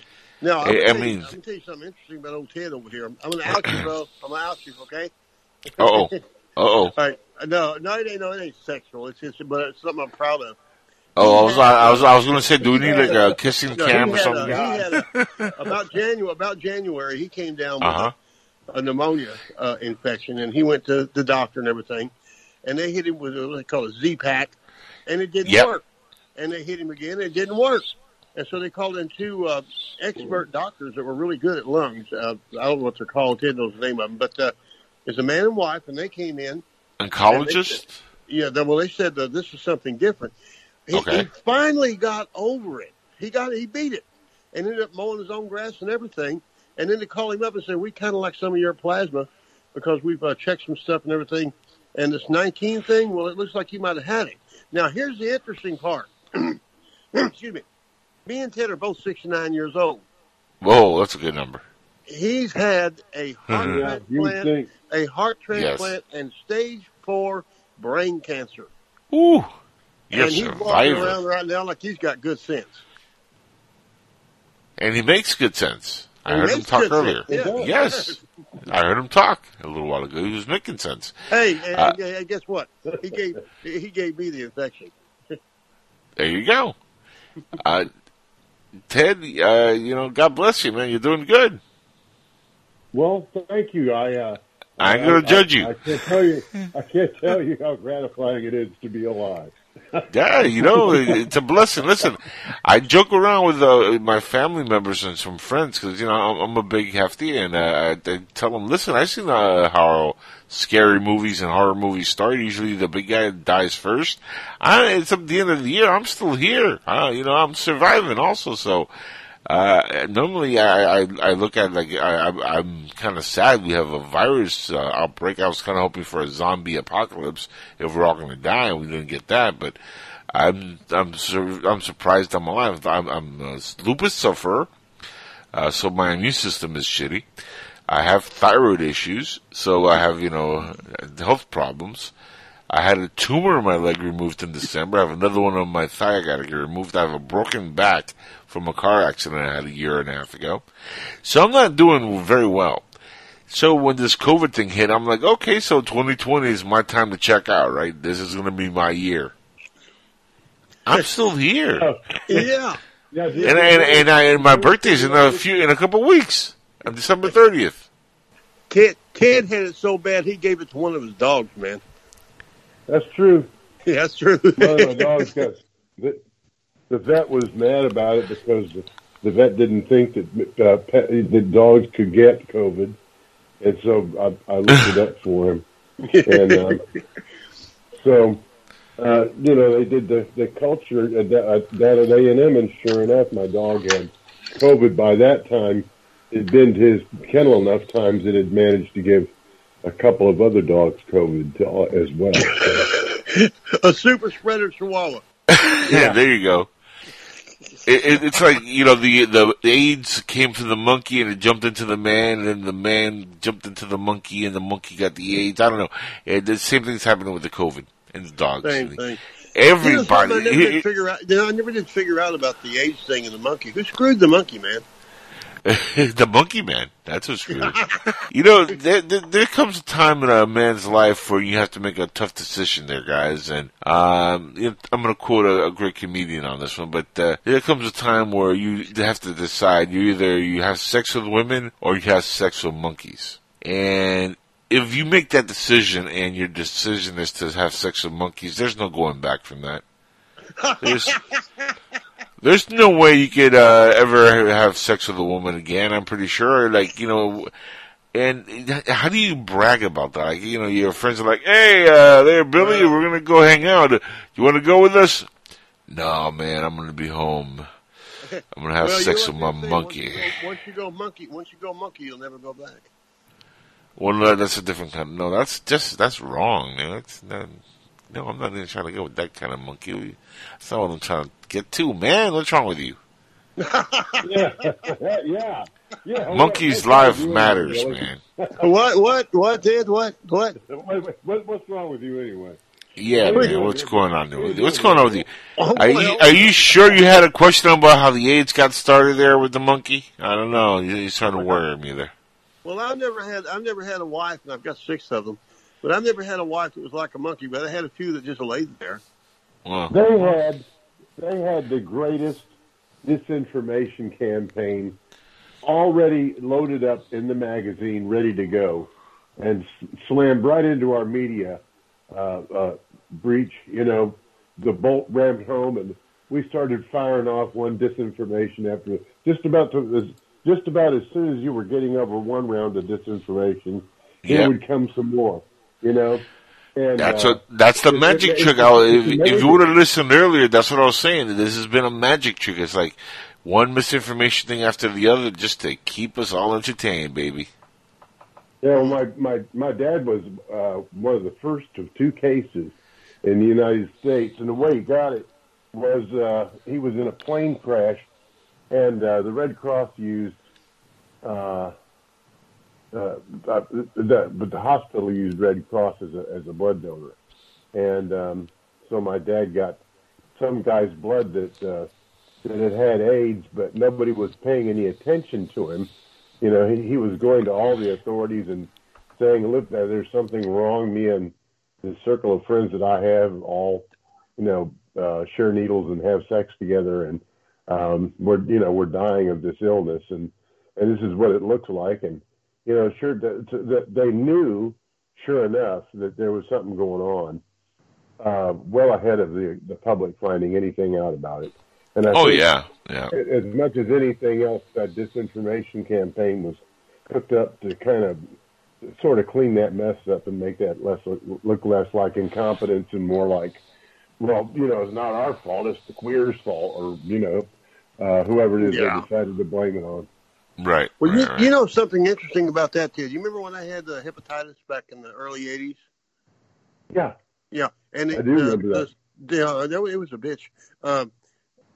With the San Francisco outbreak of HIV, AIDS, and everything, the doctors began to study, and you'd have these bathhouses with these gay guys, right? And a lot of them got skinny and died.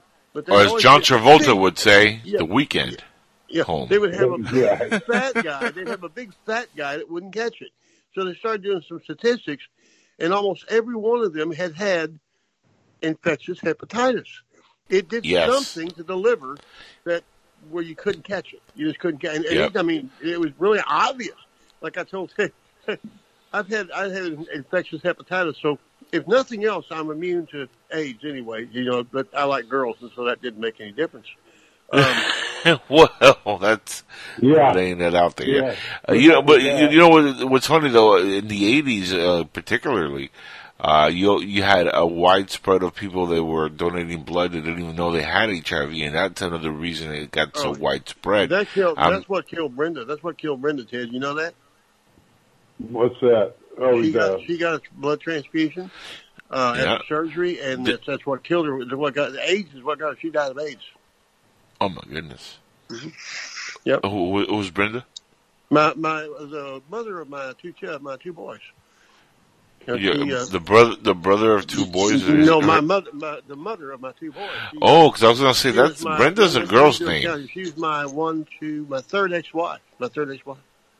Your third ex-wife was named Brenda. She passed away of AIDS. Of AIDS, yeah. She called me over to her apartment and talked to me about it and told me where she thought it happened. And I thought she was kidding, but she wasn't. She went to the hospital and died on us. She was a wonderful girl.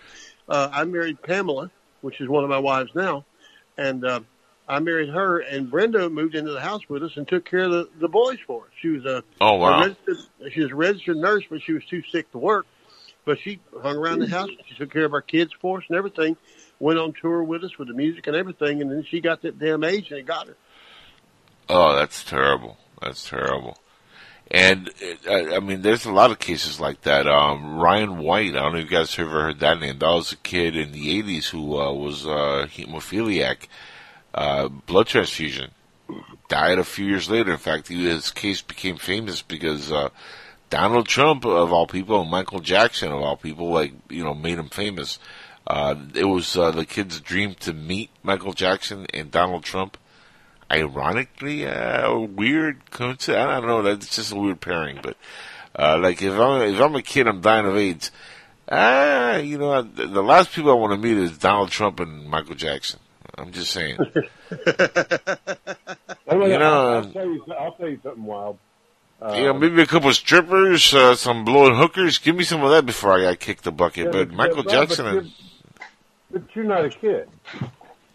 Well, yeah, okay, well, at that point, we'll introduce me to some Teletubbies. I don't know, but that's what I want to meet Michael Jackson and Donald Trump. Like, what? And you guys can look that up. It's strange. They went and met the kid and everything. Donald Trump paid for a lot of the hospital expenses. This is like the late 80s.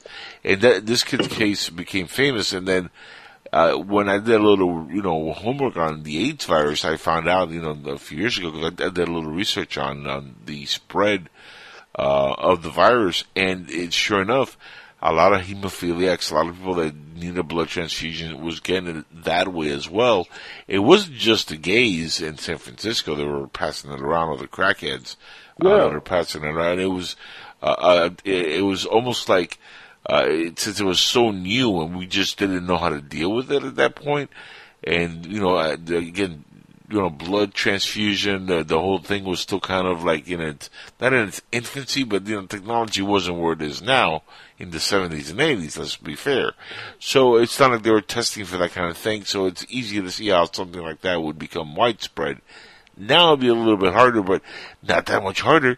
What other disease or virus could jump into the bloodstream by somebody injecting somebody with something and then just passing it around that we're not testing for? So, that could happen over and over again. Doesn't matter if we're getting better. There's always something else that's going to come around. But when it comes to COVID-19, I think that part of the conspiracy is they're inflating numbers. This is nothing more than the common flu, if anything, inflated, again, as a magic trick to keep us entertained with this horrible thing as they completely destroy this country. Well, the simple thing is, and I say this all the time, and over at the other radio stations that I've been on, they jump on it because they're into these highfalutin conspiracy theories. But when you listen to the CDC, and this is boring stuff, fellas. Oh, boy. The three, wash your hands. Caca, doodle, caca. The CDC. Caca, doodle, caca. Well, anyway, wash your hands, avoid crowds. And if you want to wear your mask, you can keep your mask. But the thing is, every flu season since I had the flu 5 years ago, I do that every year. Right. I don't go to the supermarket and mix with the crowd. I wash my hands all the time, and I simply don't catch the flu. It's real simple. I'm a germaphobe. I don't like touching surfaces that other people touch. I'm disgusted by simple things like that. I am constantly dusting the room here and going over stuff and making sure things are clean. I have that habit as well.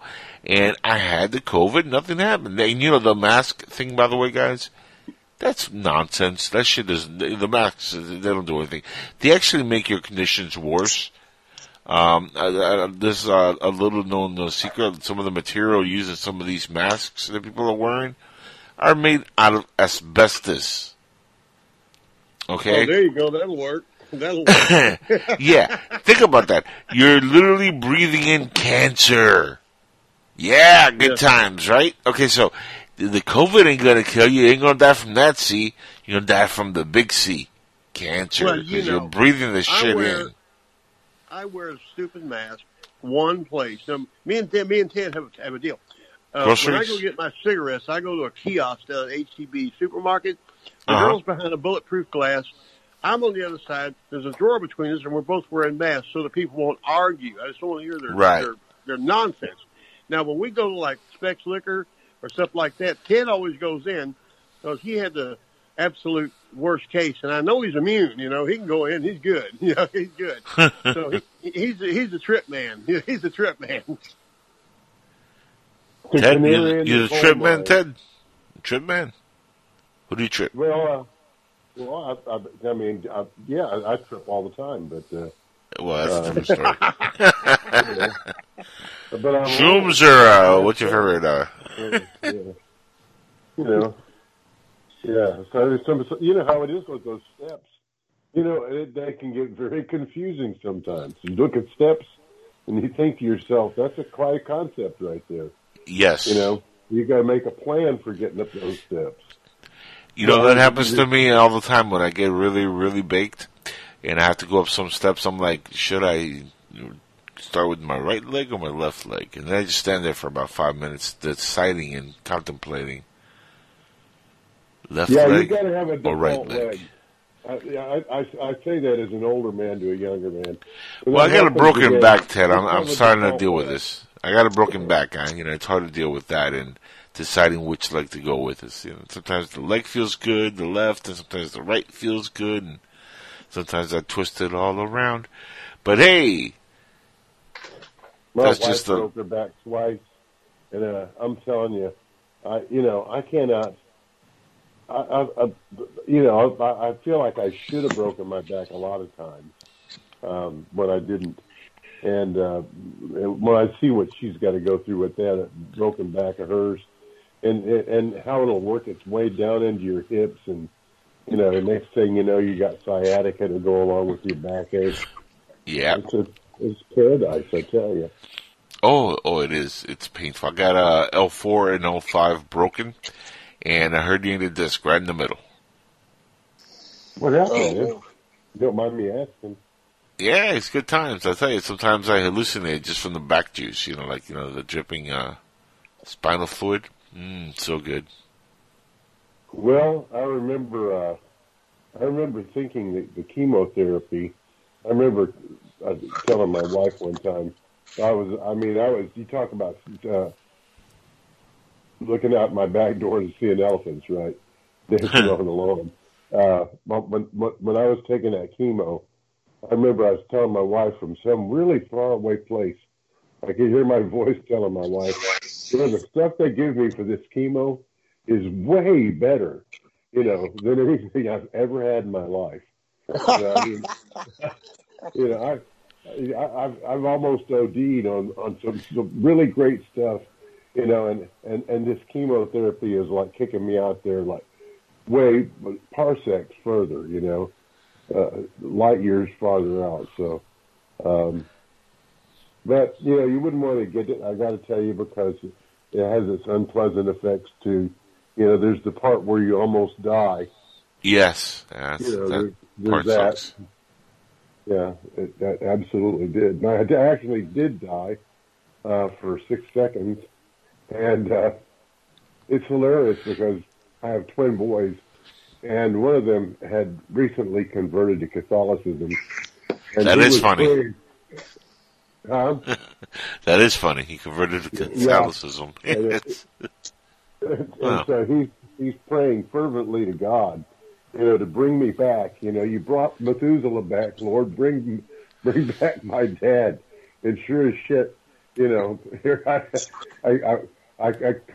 come back. But I don't want company. I don't know how to tell you this, but when you're not all the way out of your anesthesia and everything still hurts from the surgery, and that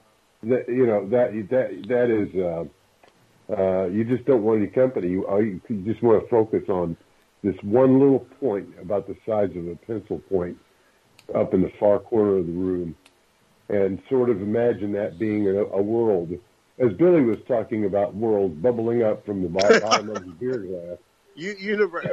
Universes, maybe these bubbles in the beer are separate universes, and we just don't know it, man. They're going fast, but they're not going fast. They're really going slow, man. And evolution is taking place in there. And I don't even smoke dope, man. I just drink whiskey. And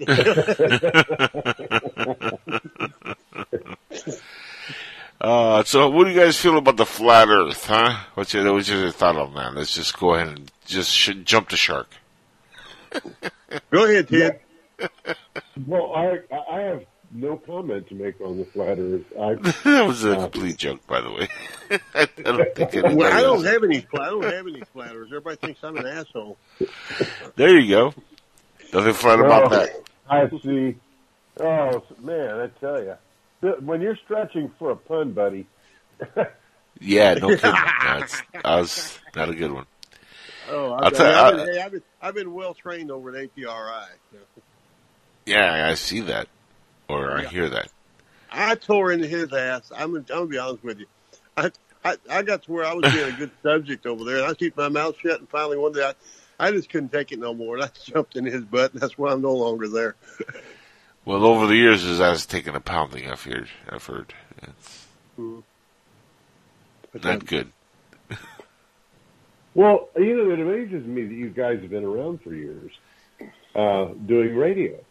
I'm like that person whose parent first grandparent is going to the nursing home, and now they got to go learn about nursing homes. And same with the first person who ever, got arrested for committing an act of pedophilia that he didn't commit. You know, now he's got to go learn what the CPS and the friggin' legal system and everything else is all about, you know. So I'm just now learning about internet radio, and I feel a little bit like Columbus. I can't imagine, why is it that here I am in a well-established business. I mean, you've been in it for decades, obviously. Since Art Bell, since Art Bell, man. Not decades. Jackal is the real deal, man. I'm not, you know, I haven't been in this for decades. I've been doing this for 10 years. So a decade and 2 years, to be exact. Yeah, to be a little bit picky. But I've been listening to radio since I was a kid. I'm one of the rare occasions where, you know how most kids go home and they're like, oh, I gotta go see G.I. Joe. You know, I'm dating myself, so I'm an 80s kid. Or Thundercats or He-Man, whatever was hot back then. I gotta go home and listen to AM radio or some talk, and then people are like, what? You a therapist? Did somebody get a therapist? This kid's weird. And, you know, when people are like watching, you know, movies and stuff, I was listening to the radio. I was always into the whole radio thing.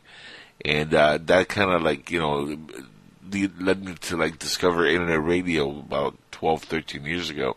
And those, you know, just, jumping in and saying, you know, a podcast, what the hell is that? And then me and a couple of friends started like, you know, goofing around, and 10 years later, here I am. Well, you know, so having been in it as long as you have, then you've seen your share of charlatans. And, oh yeah. And I've spoken to a lot of them. Well, you know, I've been thinking a lot about this targeted individual thing, right? Because, I understand that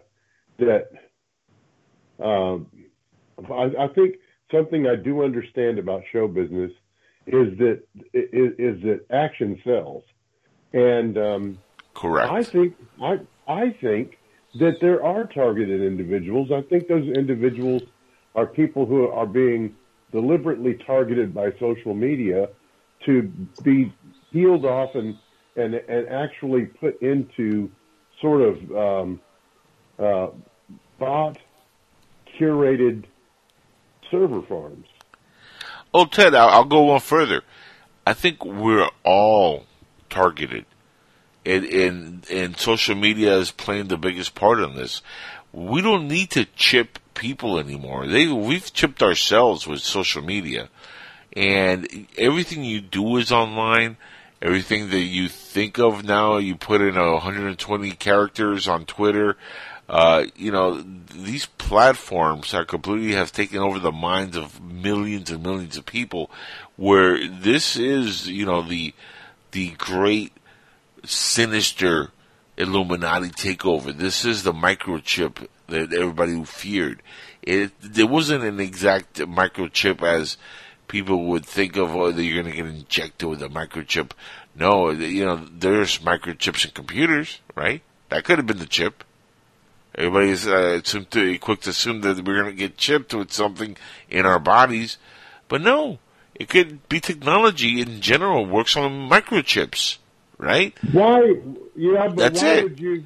Why would you do that when there are parts of the brain that will perform that function for you without your having to do any surgery at all? Right. All you got to just do is alter conditioning. that person's way of learning. That's all you got to do. Yeah.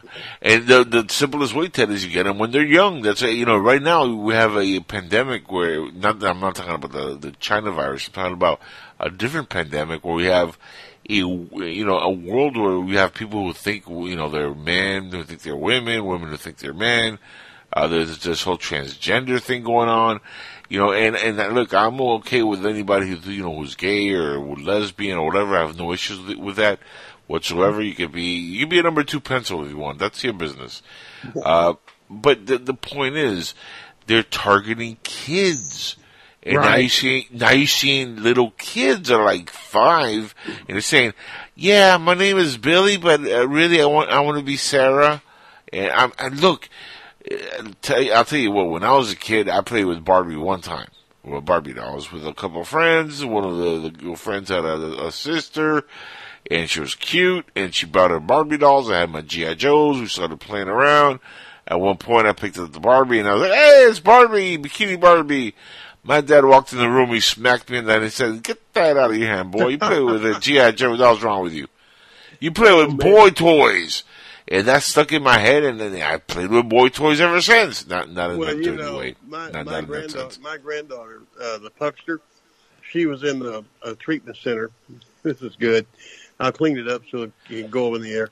Anyway, they were at Cedar Crest over in Belton, and she was having a problem, and she was taking treatment. We won't get into that tonight, but she had a 2-bunk bed room, and she was had an empty bunk, and there was a little boy over there in another dorm who was a transgender, and he saw himself as a girl.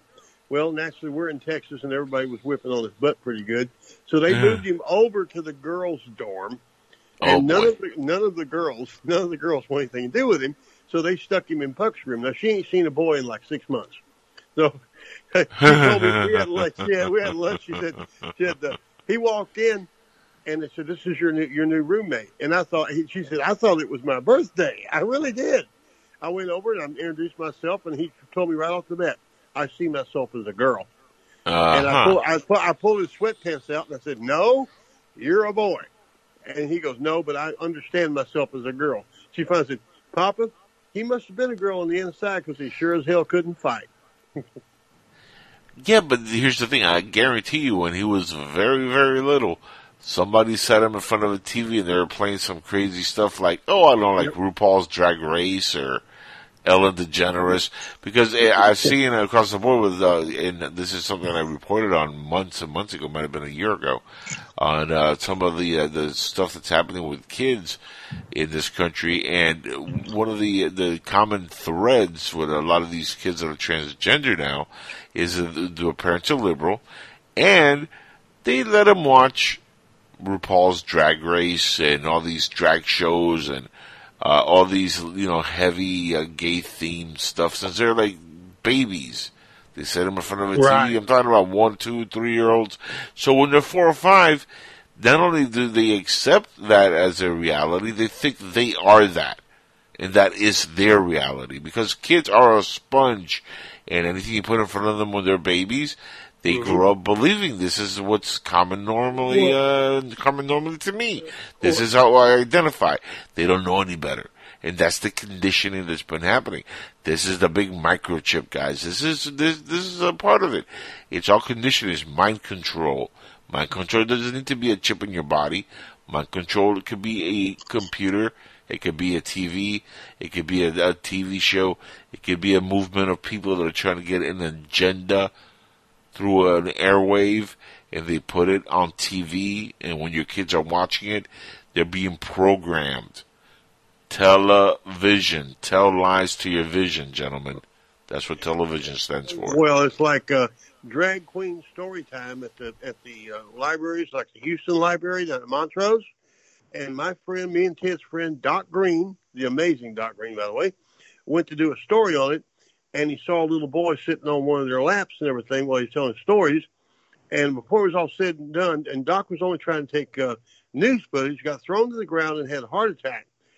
Come to find out, the guy that had the kid sitting on his lap was a convicted child molester. Convicted, and everything. And the Apostle Claver Ilamanamani, who was Doc's boss, got into that and not found one, but 2 of them working at Montrose. Does not shock me at all. At all. In fact, I'll give you, and it's funny you bring that up, I'll go a step further here. You know Kyle Rittenhouse, the kid in Kenosha who got, who's being charged for murder, right? Yeah, I know him. Yeah, I know of him. I don't know him. I know of him. Right. I got you. Well, one of the supposed victims, Joseph Rosenbaum is the guy's name. He's a famous bald-headed guy in the red shirt. I'm sure you guys seen him.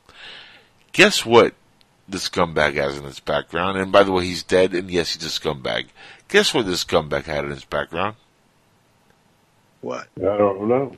He's a convicted pedophile, and he had molested 5 underage boys. from the ages of 9 years old to 12 years old. The boys that he molested, 5 that he was convicted of. Yeah, who knows how many others victims that he wasn't convicted of that are out there. So, this is the media portrayed this guy as a martyr, a victim to an evil Nazi racist, Kyle Rittenhouse.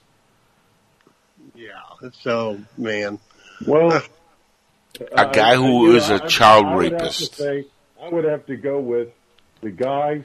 The guy got better than he deserved when Rittenhouse shot him. Yes. And so that's one issue. But then there's the other issue. Rittenhouse didn't have any business being out there with his rifle shooting him. Well, here's the thing: the rifle wasn't his. They've already proven that.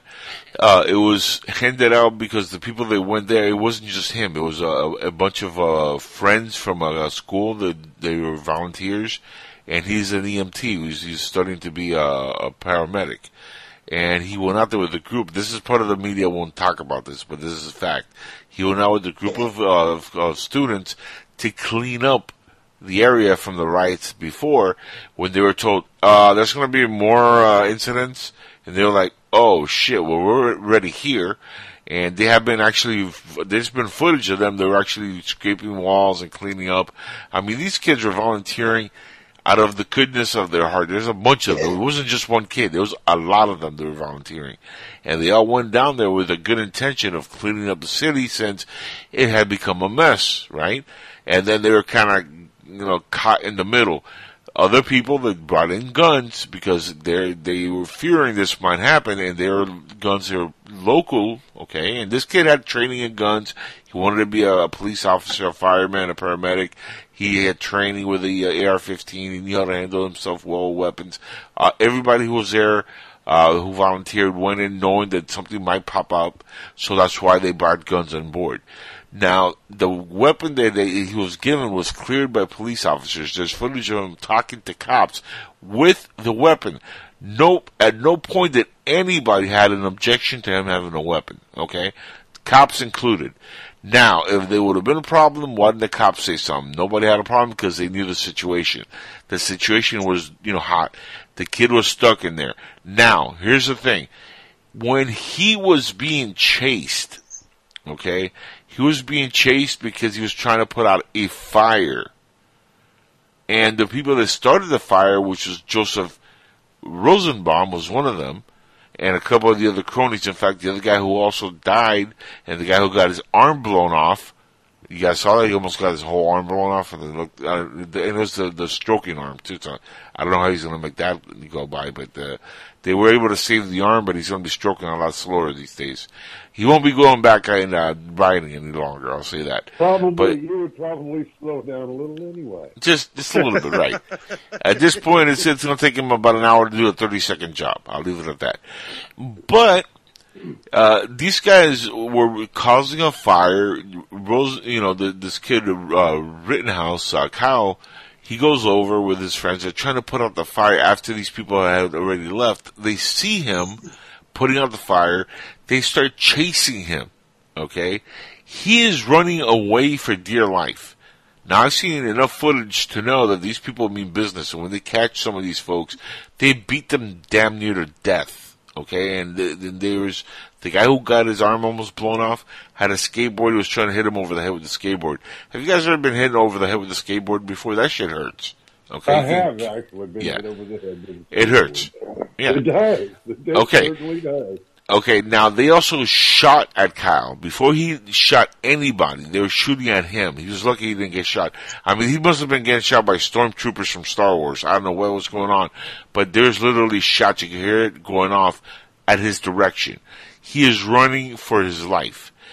As he's running, he trips, and you can see it in the footage. Joseph, the pedophile, comes running, and he has a gun. And he's aiming to shoot Kyle. Okay, the other guy also has a weapon. He's aiming to shoot Kyle. Kyle lifts his gun and shoots back, and that's when he kills two of them and he blows the other guy's arm off. To me, that's self-defense. Yeah, I'm saying it is. In Texas, that would, yeah. Go ahead. I think it is one death shy of being a story with a happy ending.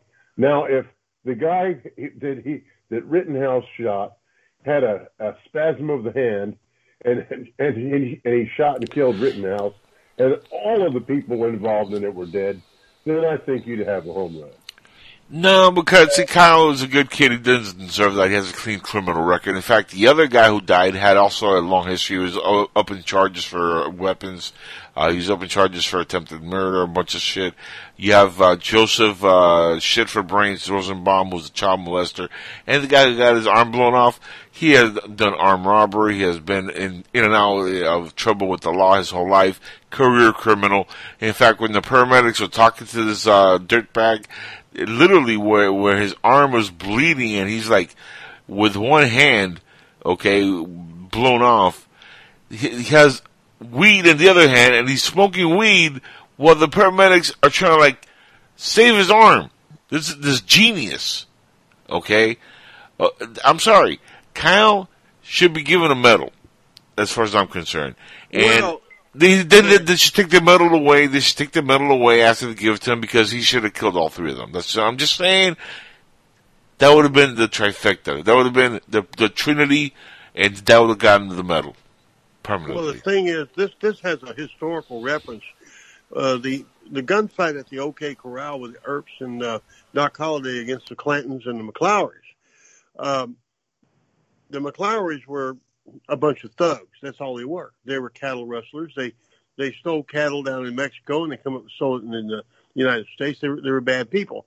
The Earps and well, Doc Holliday wasn't a great guy, but he was with them. And they got in that gunfight. And a little known historical fact, and I'm still mad at that guy said he was Tupac's son, but I studied the Did he follow that by saying that he'll be your Huckleberry? Did he follow that by saying, I'll be your Huckleberry? Yeah. Well, I studied the coroner's report on the OK Corral and everything. And Wyatt Earp, Doc Holliday, and I think Virgil all went to jail. They were all jailed and they were bailed out and tried by the coroner's court. And they were exonerated. They were exonerated and everything. But this thing that's happening to Kyle is the same thing.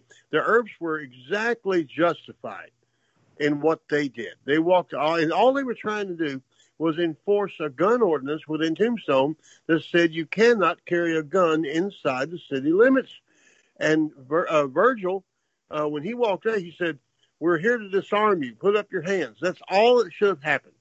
And they're being thugs and drunks and outlaws and everything. They went for their guns, and it didn't work out for them because they're facing Doc Holliday and Wyatt Earp, and it just didn't work out for them. The part that amuses me the most about all this, and it amuses me, is that when Billy and I were young guys, about Kyle Rittenhouse's age, whenever there was any kind of big trouble that would suddenly flare up in Killeen or around Killeen, why, see, about 5 or 6 of us would gun up big time and be quick like a bunny, run over to where the trouble was. Oh, yeah. And try to get in the big middle of it. Get right in the middle of it. Wind up getting shot. That's what I just think is funny about all this, is that, man, anybody that thinks you can give a kid like that an AR-15 and put him with a group of people that are stalking a certain type of person, that is designated the enemy. Anybody who thinks that kid is going to hold off on shooting that BB gun because his mother's afraid he'll put his eye out is crazy. Hey, kid, you got to give the kid credit. He was a hell of a shot, man.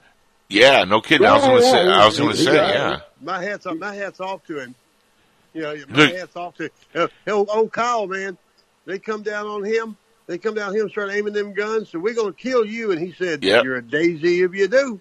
They shot at him like at least 3 times, guys, and he shot 3 times also and killed 2 of them, and he didn't get hit once. That kid, I'm telling you, if he ever becomes a police officer, we have a guy who can shoot. be careful, you bad evildoers out there, because if Kyle's on the street, your days are numbered. You're done. He's not a stormtrooper in Star Wars. This kid could shoot, because I mean, he aimed to, and he even said he wasn't trying to kill the other guy with a skateboard because he had no gun. Like, but the guys with the gun, hey, I'm sorry, you got a gun, you're gonna point it at me, you're dead. You're gone. Yeah, that's it. Hey, you were telling a wacky Donald Trump story a little while ago. And Which one? I wanted to tell you a wacky Donald Trump story. When I was running a psychosocial rehabilitation shelter for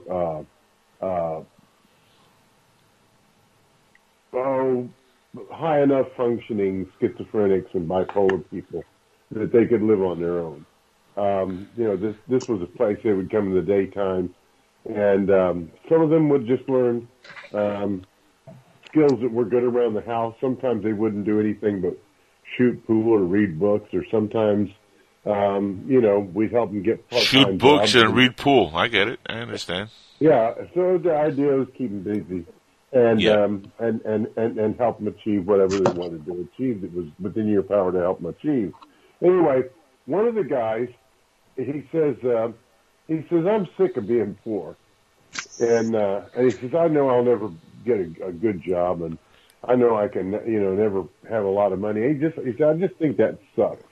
And I said, well, I was in my therapist mode. I said, well, what do you think you can do about that? And he thought about it for a little while. He said, you know what? I think I'm going to write Donald Trump and ask him for some money.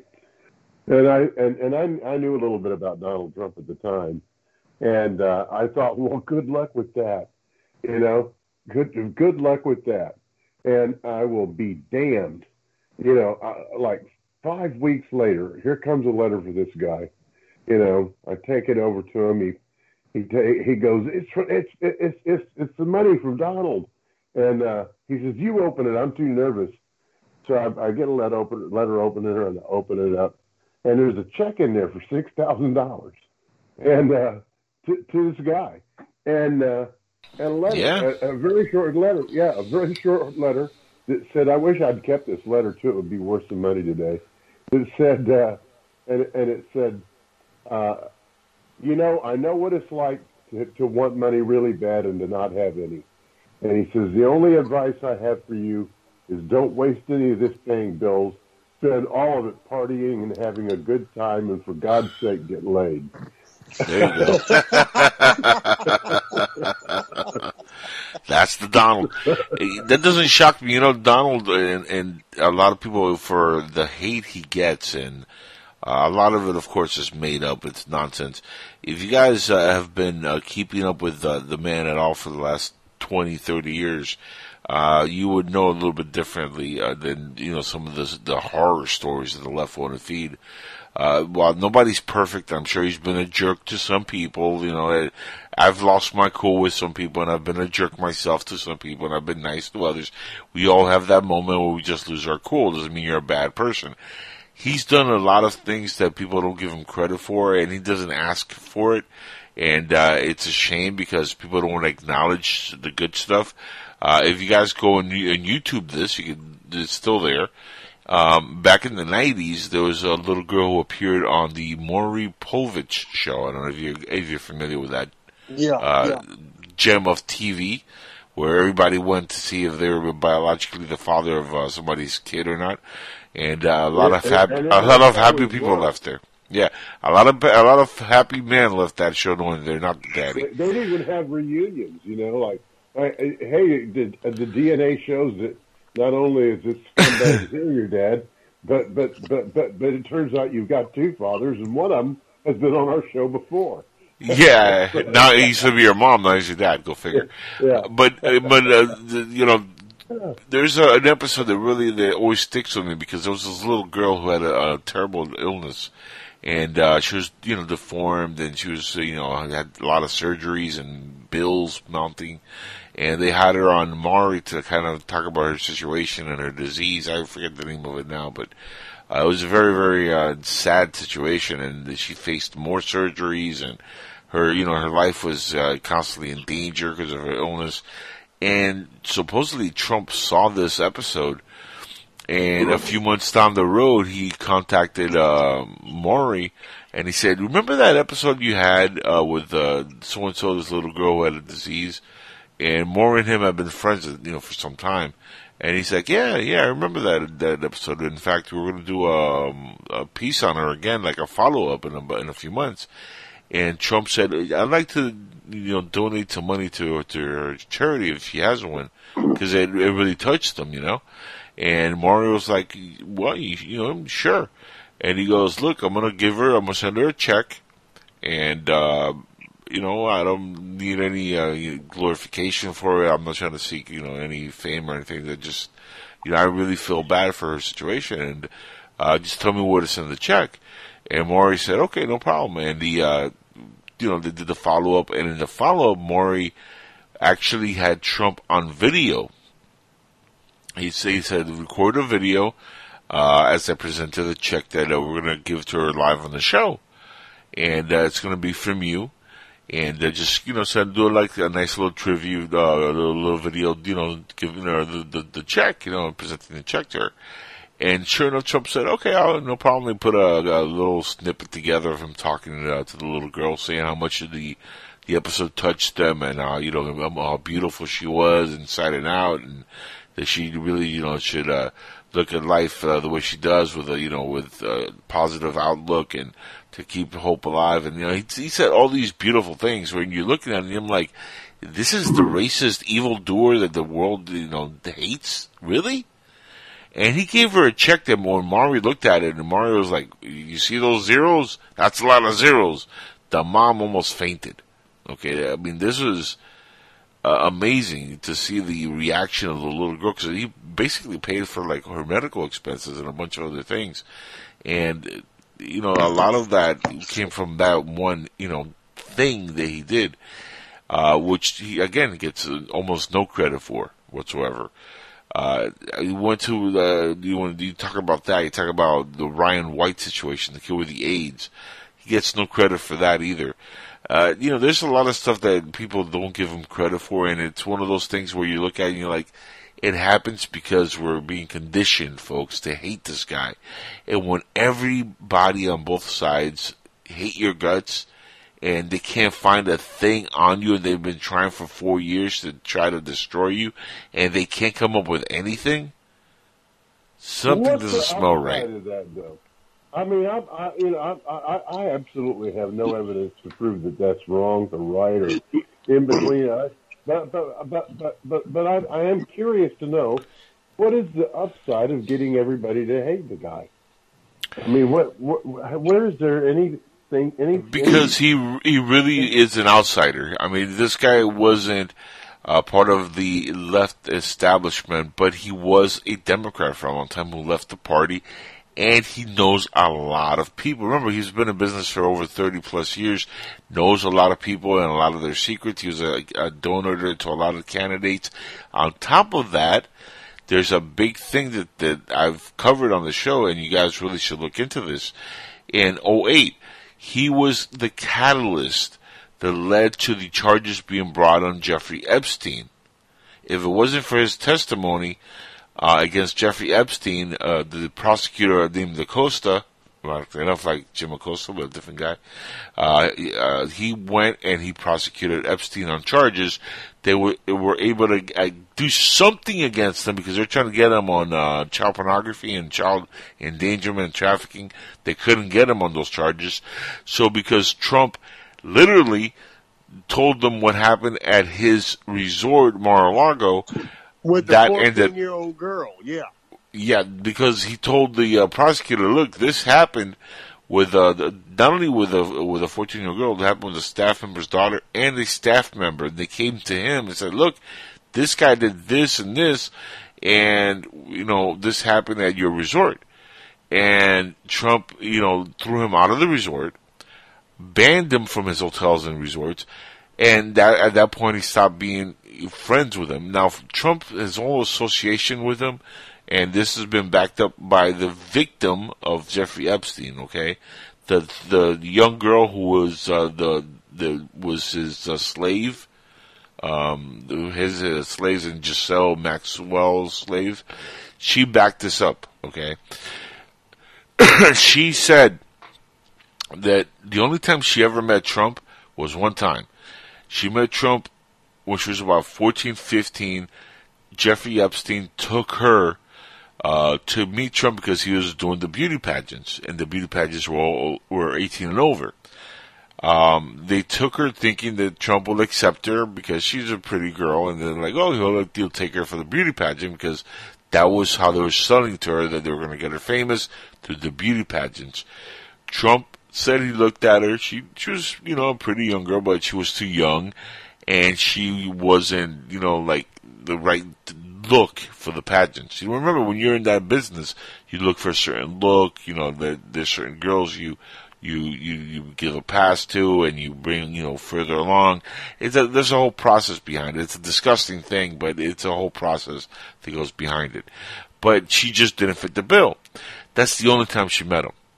She says she saw him one other time after that, but she didn't interact with him, and it was at a plane trip where they went to Africa, of all places, for a charity event, and Epstein donated his jet to go there, and there was a lot of celebrities, news people, like reporters were there, heads of states were there. Everybody was there. So if anybody had any footage or anything of Trump doing anything naughty, it would have been there. And they would have seen it. Nobody saw anything, nobody said anything. She said he never touched her, never approached her in anything sexually. Nothing ever happened that she knows of with anybody who was on the island or on the plane. Trump only had been on that plane that one time, had never been on the plane after that. He had never been to the island again.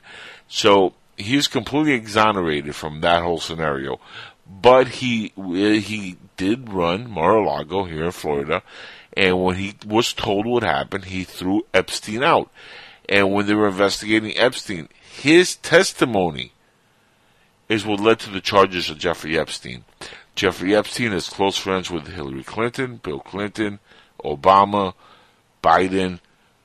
You see where I'm going with this? The Pelosi's. These people were all orchestrated, and they're all friends with him. Bill Clinton has been to the island over 27 times. I mean, yeah, you're right. The list just goes on and on. It's all the happening people. This guy just happened to be paving the way. Right. You get that many very rich people in a room. Right. All right. Like the prince. This is some girl who said the prince had not the singer but the Prince of Wales or whatever, that he had fondled her or raped her. Yeah. Right. Yeah. That's the same girl. Okay. She said she was there like the whole time. She said Trump never was around, never did anything. He was never on the island, but she named names. She's put people out there who were. Bill Clinton 27 times on that island. Yeah. You know what got me? I saw a picture of Donald Trump and Epstein together with Melania before they were married and another girl. Uh-huh. And I heard all this stuff about, look what they're doing, look, there are grown women in that picture. Those are not children.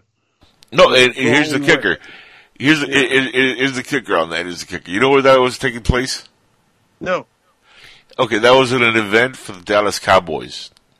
There's famous footage that also went around where you see Trump, he's a younger guy, and he's like dancing with a bunch of girls, right? Those are all Cowboy cheerleaders, all over 21. Absolutely. Is there anything wrong with that? People like to bring up, Stormy Daniels. I don't care. So he banged a hot chick who's over 30. I don't care. No, who cares about that? It doesn't matter. It doesn't matter. Epstein, and by the way, I truly believe Epstein hung his damn self. I really believe that. He went into jailhouse depression, and he just hung his damn self. I want to believe that, but I think he was suicided. Yeah, I think he was suicided. Yeah. There's too much, Ted. I'm gonna let you get on that because I know you want to speak on this, but my internal gut tells me there's just too much hanky panky that went on that night from the guards falling asleep, video not working, he was left alone. and just taken out of a suicidal ward, put into a jailhouse with population, not supervised properly. A guy who had that much to lose was so put in a position where he was such an easy access to get to. I don't know. I'm not a forensic pathologist here. I'm not Dexter. I've never actually studied this one. Ted and I worked on the Kennedy assassination and the Jean Bonnet death, which, by the way, we solved, but nobody will admit it. And all that. The daddy did that one, right? I've never studied the Epstein thing. I've never studied it. Son of a gun hung himself. I mean, that's maybe if I looked into it, but we haven't looked into it. The guy did not hang himself. Number one, he was on suicide watch. Yes. And both of his guards were asleep. Yep. When at the time of his death. Mm-hmm. Okay. Just turns out that the camera circuitry was down for that cell, which was, not unusual. It's just not unusual. Nobody bothered to say anything to anybody about it. And it just so happened that a guy was passing through, on his way from one jail to another, and he was stopping at Rikers for a few hours, and they stuck him in a cell with Jeffrey Epstein, and he just happens to be a guy.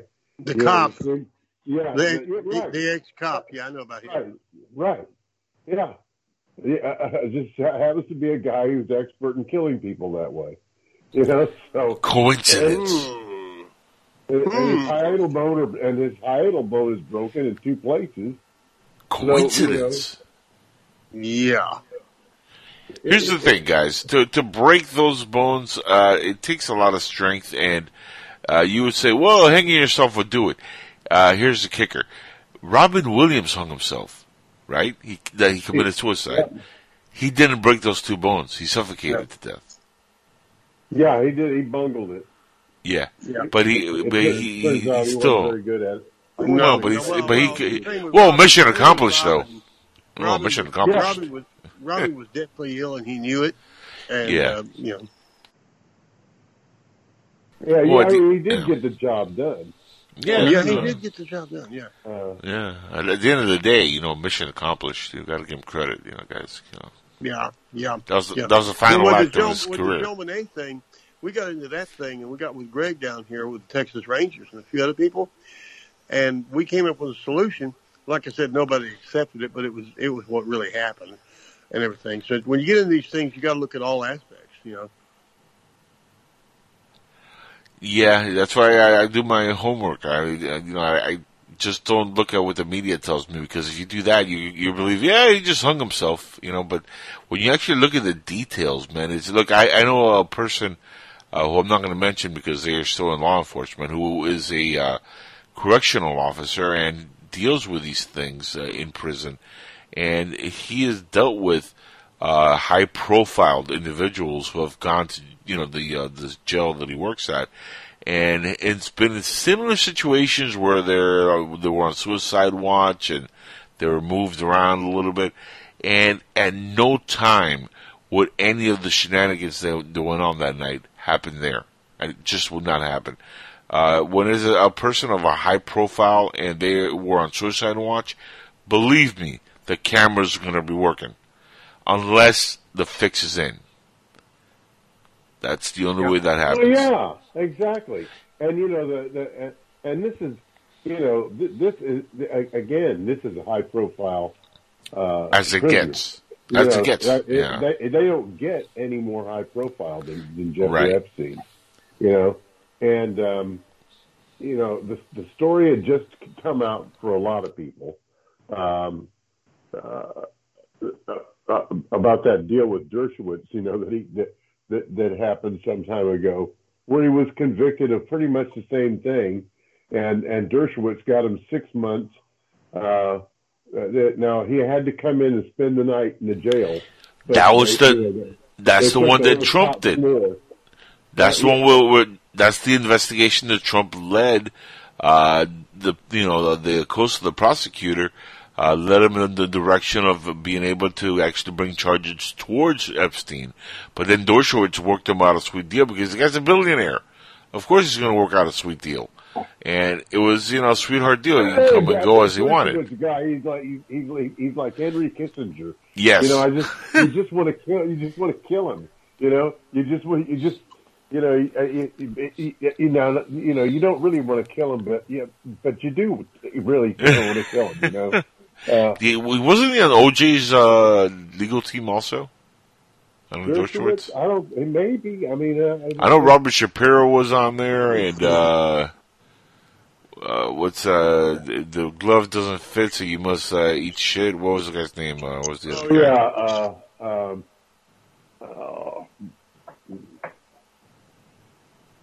The guy who looked like Judge Joe Brown, but I can't remember his name. But he was like, they called him the something killer.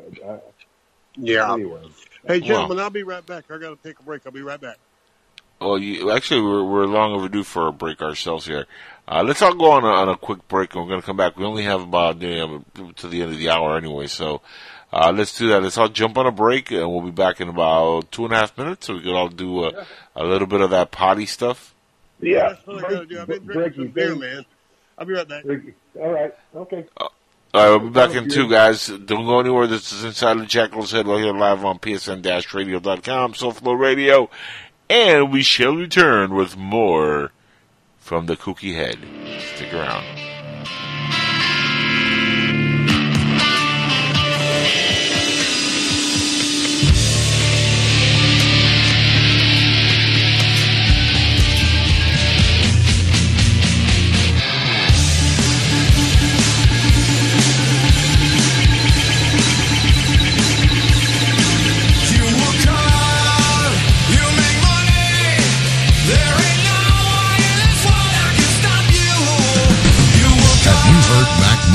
Lately. In your military career, did you ever see anything that came close to an unusual UFO sighting or?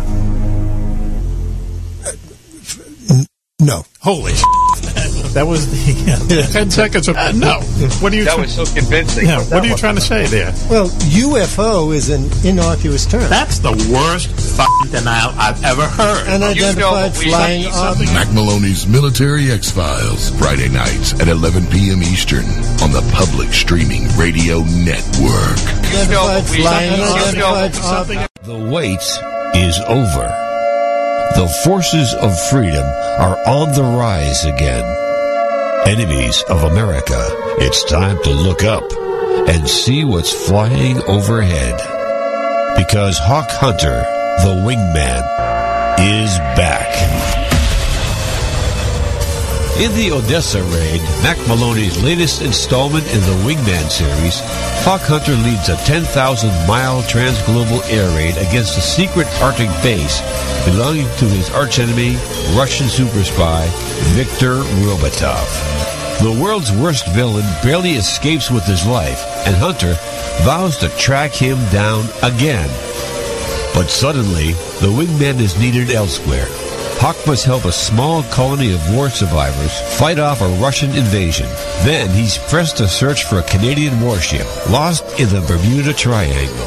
But when Hawk attempts to free an American spy from a Russian prison, he suddenly finds the chance to fulfill his original mission. Follow all the high-flying action and intrigue in the latest addition to Mac's best-selling Wingman series. That's Wingman 19, the Odessa Raid. Available at your local bookstore and on Amazon.com.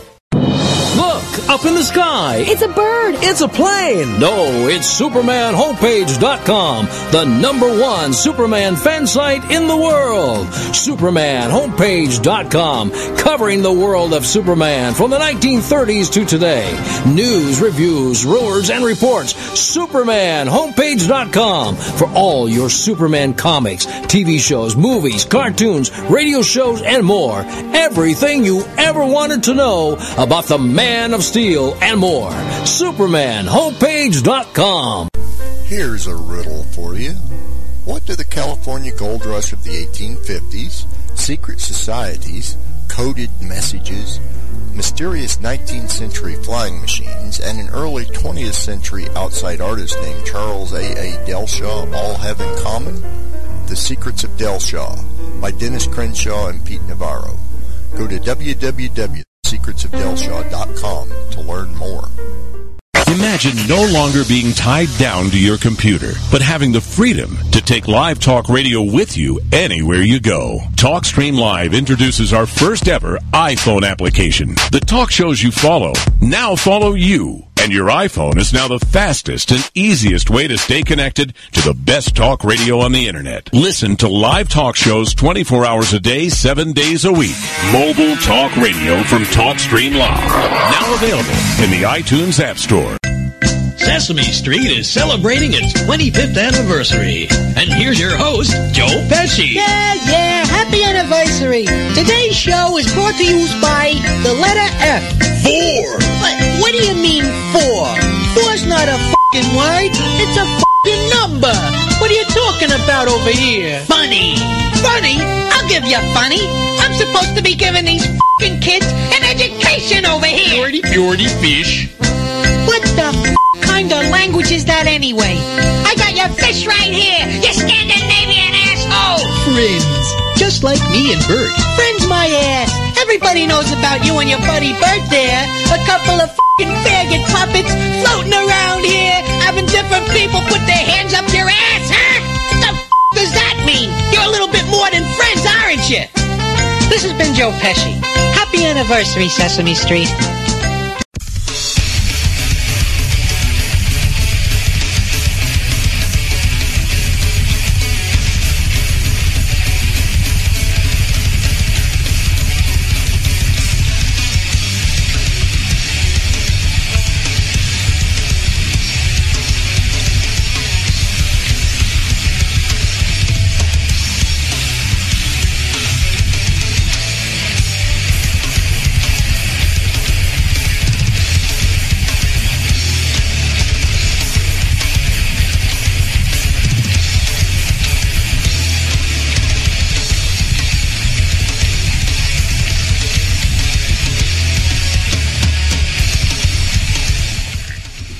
All right, everybody, welcome back to Inside the Jackal's Head live on PSN-radio.com, SoFlo Radio, and I do believe I want to give a shout out to the folks at Global Enlightenment Radio Network and our good friends at the World Pirate Radio Network. That's right, Jeffy Ryder. Shout outs to him. And all the pirates that ride the 7 seas, matey.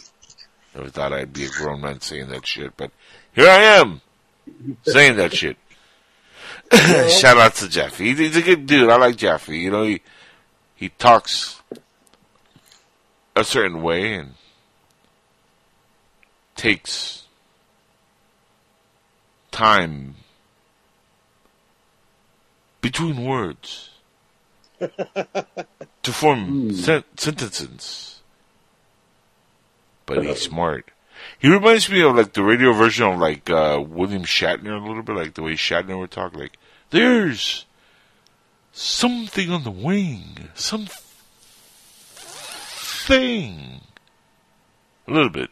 But instead of Star Trek, he got the whole pirate thing down, but shout outs to Jeffy. He really is a good dude, and all jokes aside, they do a real cool job over there on the Pirate Show. They might be live now, because he has a show, like, every week, like, every night. I don't know how he does it. He has like more stamina than a guy coming out of a semen bank or what do you call it? Sperm bank. Yeah. Wow, that's a lot of stamina. Yeah, that's a lot of man juice. But anyway, guys, we're back and we have about 20 minutes left. We've been covering a lot of topics. We're back with the one and only Wilbur Witt and Teddy Clevenger, the one and only Bill and Ted from the Butcher Shop. Bill and Ted's Excellent Adventure. You guys finally faced the music. There you go. Yeah. I heard they actually did another one of those. That's the one. Face the Music. Have you seen it? I saw it, and I'll tell you what. It wasn't as good as the original, but it was on par with the sequel. If you like the sequel, you'll like this one. It's very similar. I mean, they had the death characters in there, so there's a lot of like follow-up jokes to that character from the second one. It was pretty funny. They had some really like laugh out loud moments. But some of the story also went a little bit like goofy, like this jailhouse scene where they meet themselves in the future, and they're all like weird looking, and like they kind of like overdid it a little bit. But I always took Bill and Ted to be like the goofier version of like Back to the Future. Yeah, like Weird Science, only taking it past that scene right outside the high school. Right. Yeah. Going ahead and going over the hill with it. Yeah, that'll be the next one. Bill and Ted in the nursing home.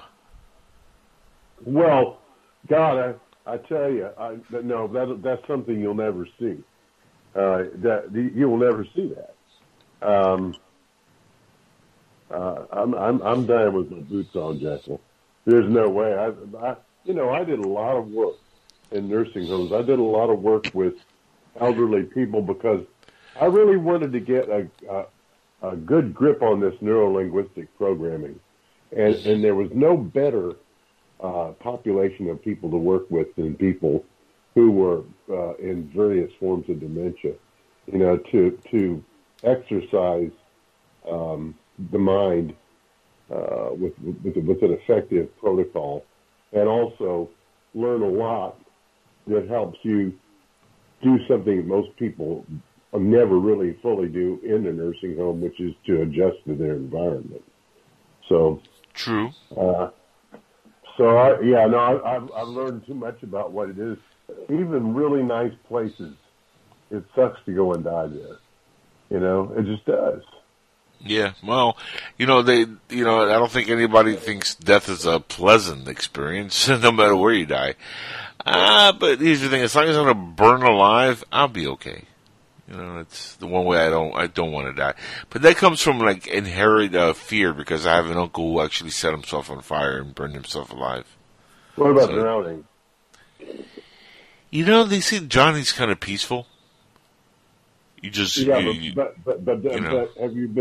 have you almost been drowned? Because I've almost been drowned. Have you almost been drowned before? Well, no, I can't say I have, but I was a pretty strong swimmer, and as a kid, now I'll probably drown just by stepping in a puddle, but that's neither here nor there. But no, when I was a kid, I never really feared drowning. I never went through that experience, but I don't know. I don't have a fear of drowning, but a fear of burning. What about fire? That I do have. Yeah, that bothers me because I do have an uncle who committed suicide that way. And by jumping? Say it again? By jumping? Jumping? No, he set himself on fire.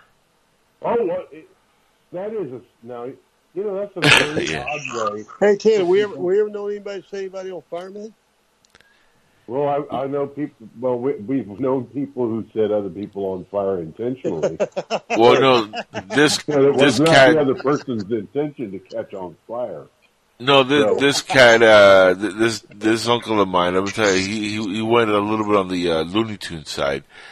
His wife had cheated on him, and his wife. This is funny because my family is very mixed, and in Cuba, you're either very mixed or you're mixed, and he had a big part of my family is a black skin, and this part of my family is they were mostly mulatto and black, and he was very light skinned, but his wife was very black, like really dark, and she had his kids were dark, and her parents and did a little. He was light. He was lighter skinned. My uncle was a little bit lighter skinned. He was a little darker than I am, but it was his wife who was black, Cuban black, and her family didn't like him because he was light-skinned Cuban, and he had gone through a lot of trauma over the years because of the back and forth with the family and this and that, and that she cheated on him with a dude who was a friend of his. And he got fed up from the years of facing ironic racism from her family, for being light-skinned, go figure. And there's a big deal on that. And he got fed up with that, and he got fed up with her cheating on him. And one day, the family showed up at the house, and they were like, "Oh, they smells like somebody's having a barbecue." They went to the backyard, and this man literally had set himself on fire. I'm talking about like he had gasoline in a jar that he like literally he poured it on himself. Yeah. He didn't tie himself, okay? He just poured the gasoline on himself. He was ablaze. When they got there, he was still alive. They were trying to get to him, and he was screaming, "No, I want to die, I want to die." And my aunt, it was... Oh, say it again? He set his fat on fire. Yeah, that'll do it. He got his own fat burning. And right. That's how come he cooked to death instead of, because ordinarily that much gasoline it only lasted so long. It's amazing how few sticks gasoline are burned. So, he must have got his fat set on fire. Oh, he was supposedly there was a lot of gas in the little tank, and he really drenched himself because it was all gone. And he was drenched in gasoline, and he went up in a blaze. And as soon as they got there, they were like, "It smells good. What the hell is that smoke coming?" And then they ran to the backyard, and it was not pleasant. And it was just, he was yelling, "I want to die, don't save me, leave me alone." And he was just burning, and they saw him burn to death. My aunt is the one who found him. He was screaming at the top of his lungs. Oh, he was screaming, yeah. I mean, it was a few seconds. It didn't last for like 10 minutes. It wasn't like, "I'm still burning here. Just don't come clear. Don't come near me. I'm still burning." It wasn't like, it was a few seconds, and then he stopped. And that aunt, man, I feel really bad for her. She passed away of diabetes a few years ago. She lived a horrible existence.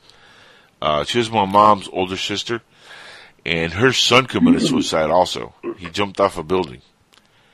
And, she saw her brother commit suicide, and her son committed suicide by jumping off a building.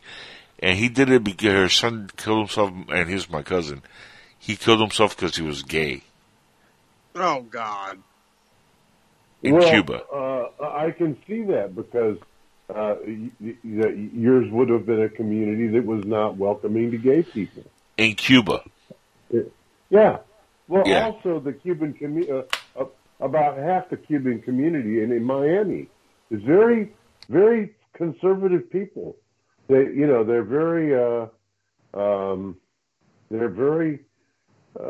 more Republican than Republican. Oh, definitely, yeah. That's why we won Florida. But here's the thing: the Cuban, especially the youth now. It's really funny because I'm not that old, and I was working until my illness is in the car business for a long time, and I deal with a lot of Cubans in the industry because I'm in Miami. And I see a lot of the younger guys that have either come in from Cuba over the last 10 years or 15 years, or have, were born here but they're first generation American. And one thing that is almost common thread is, for the most part, Cubans, especially the older teens and the young adults are leading conservative, like their parents were very conservative.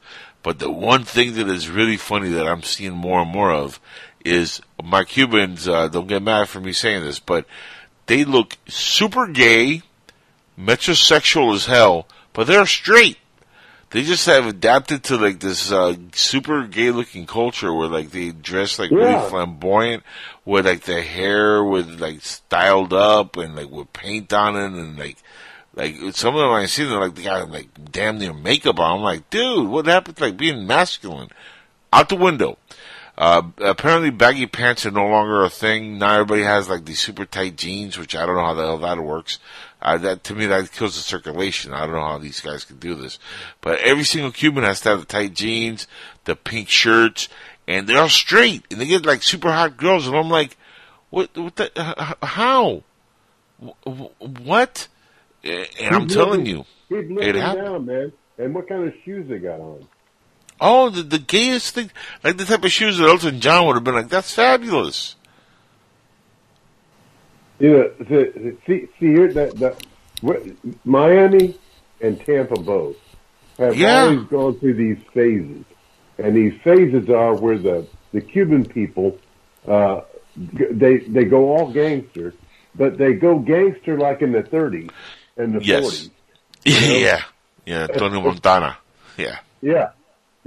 So that's what you're seeing there. You know, you're probably seeing a lot of old retro rag tops down there right about now. I mean, I don't know, man. Like, I could get the whole Tony Montana thing because there was a swagger there. I mean, you know, hey, Tony, you know, I understand kind of like the whole tough guy thing. And I lived through the 80s, and, you know, we've heard the tales of how some of that was based on actual facts of people who were doing kind of things like that here in Miami. So that's how Miami got the reputation they got. And look, if it wasn't for the gangsters that came from Cuba, this is a little fact, guys.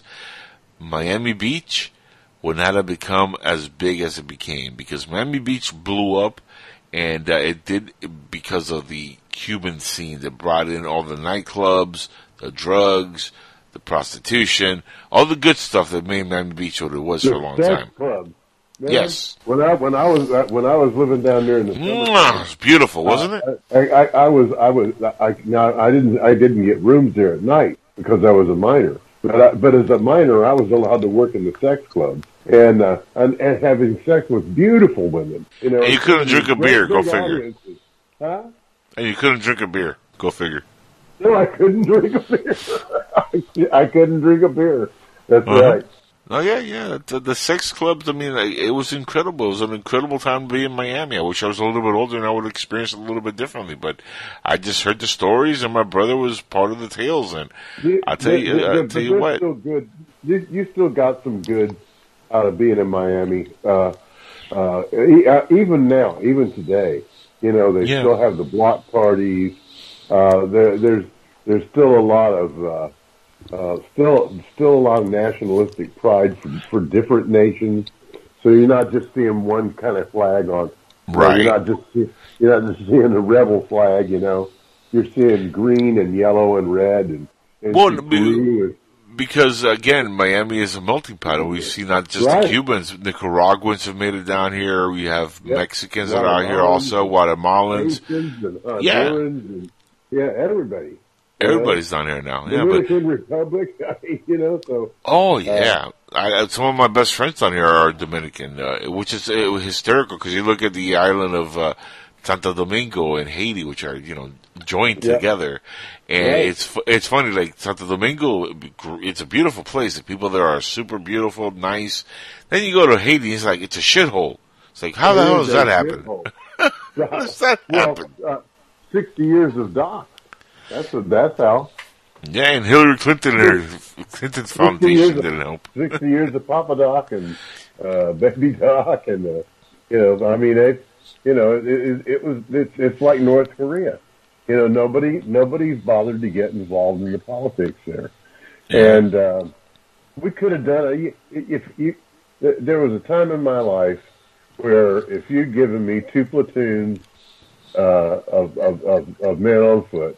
And just maybe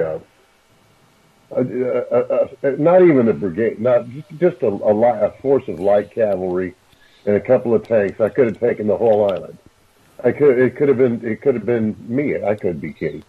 I mean, it was just nothing but thugs holding the place, with violence. Bro, you could have given me like the blade sword of the Daywalker and maybe a machete, and I could have taken that island by myself. I mean, let's be real. Like there wasn't, they didn't care. They didn't try. The militias had taken over. Nobody gave a crap.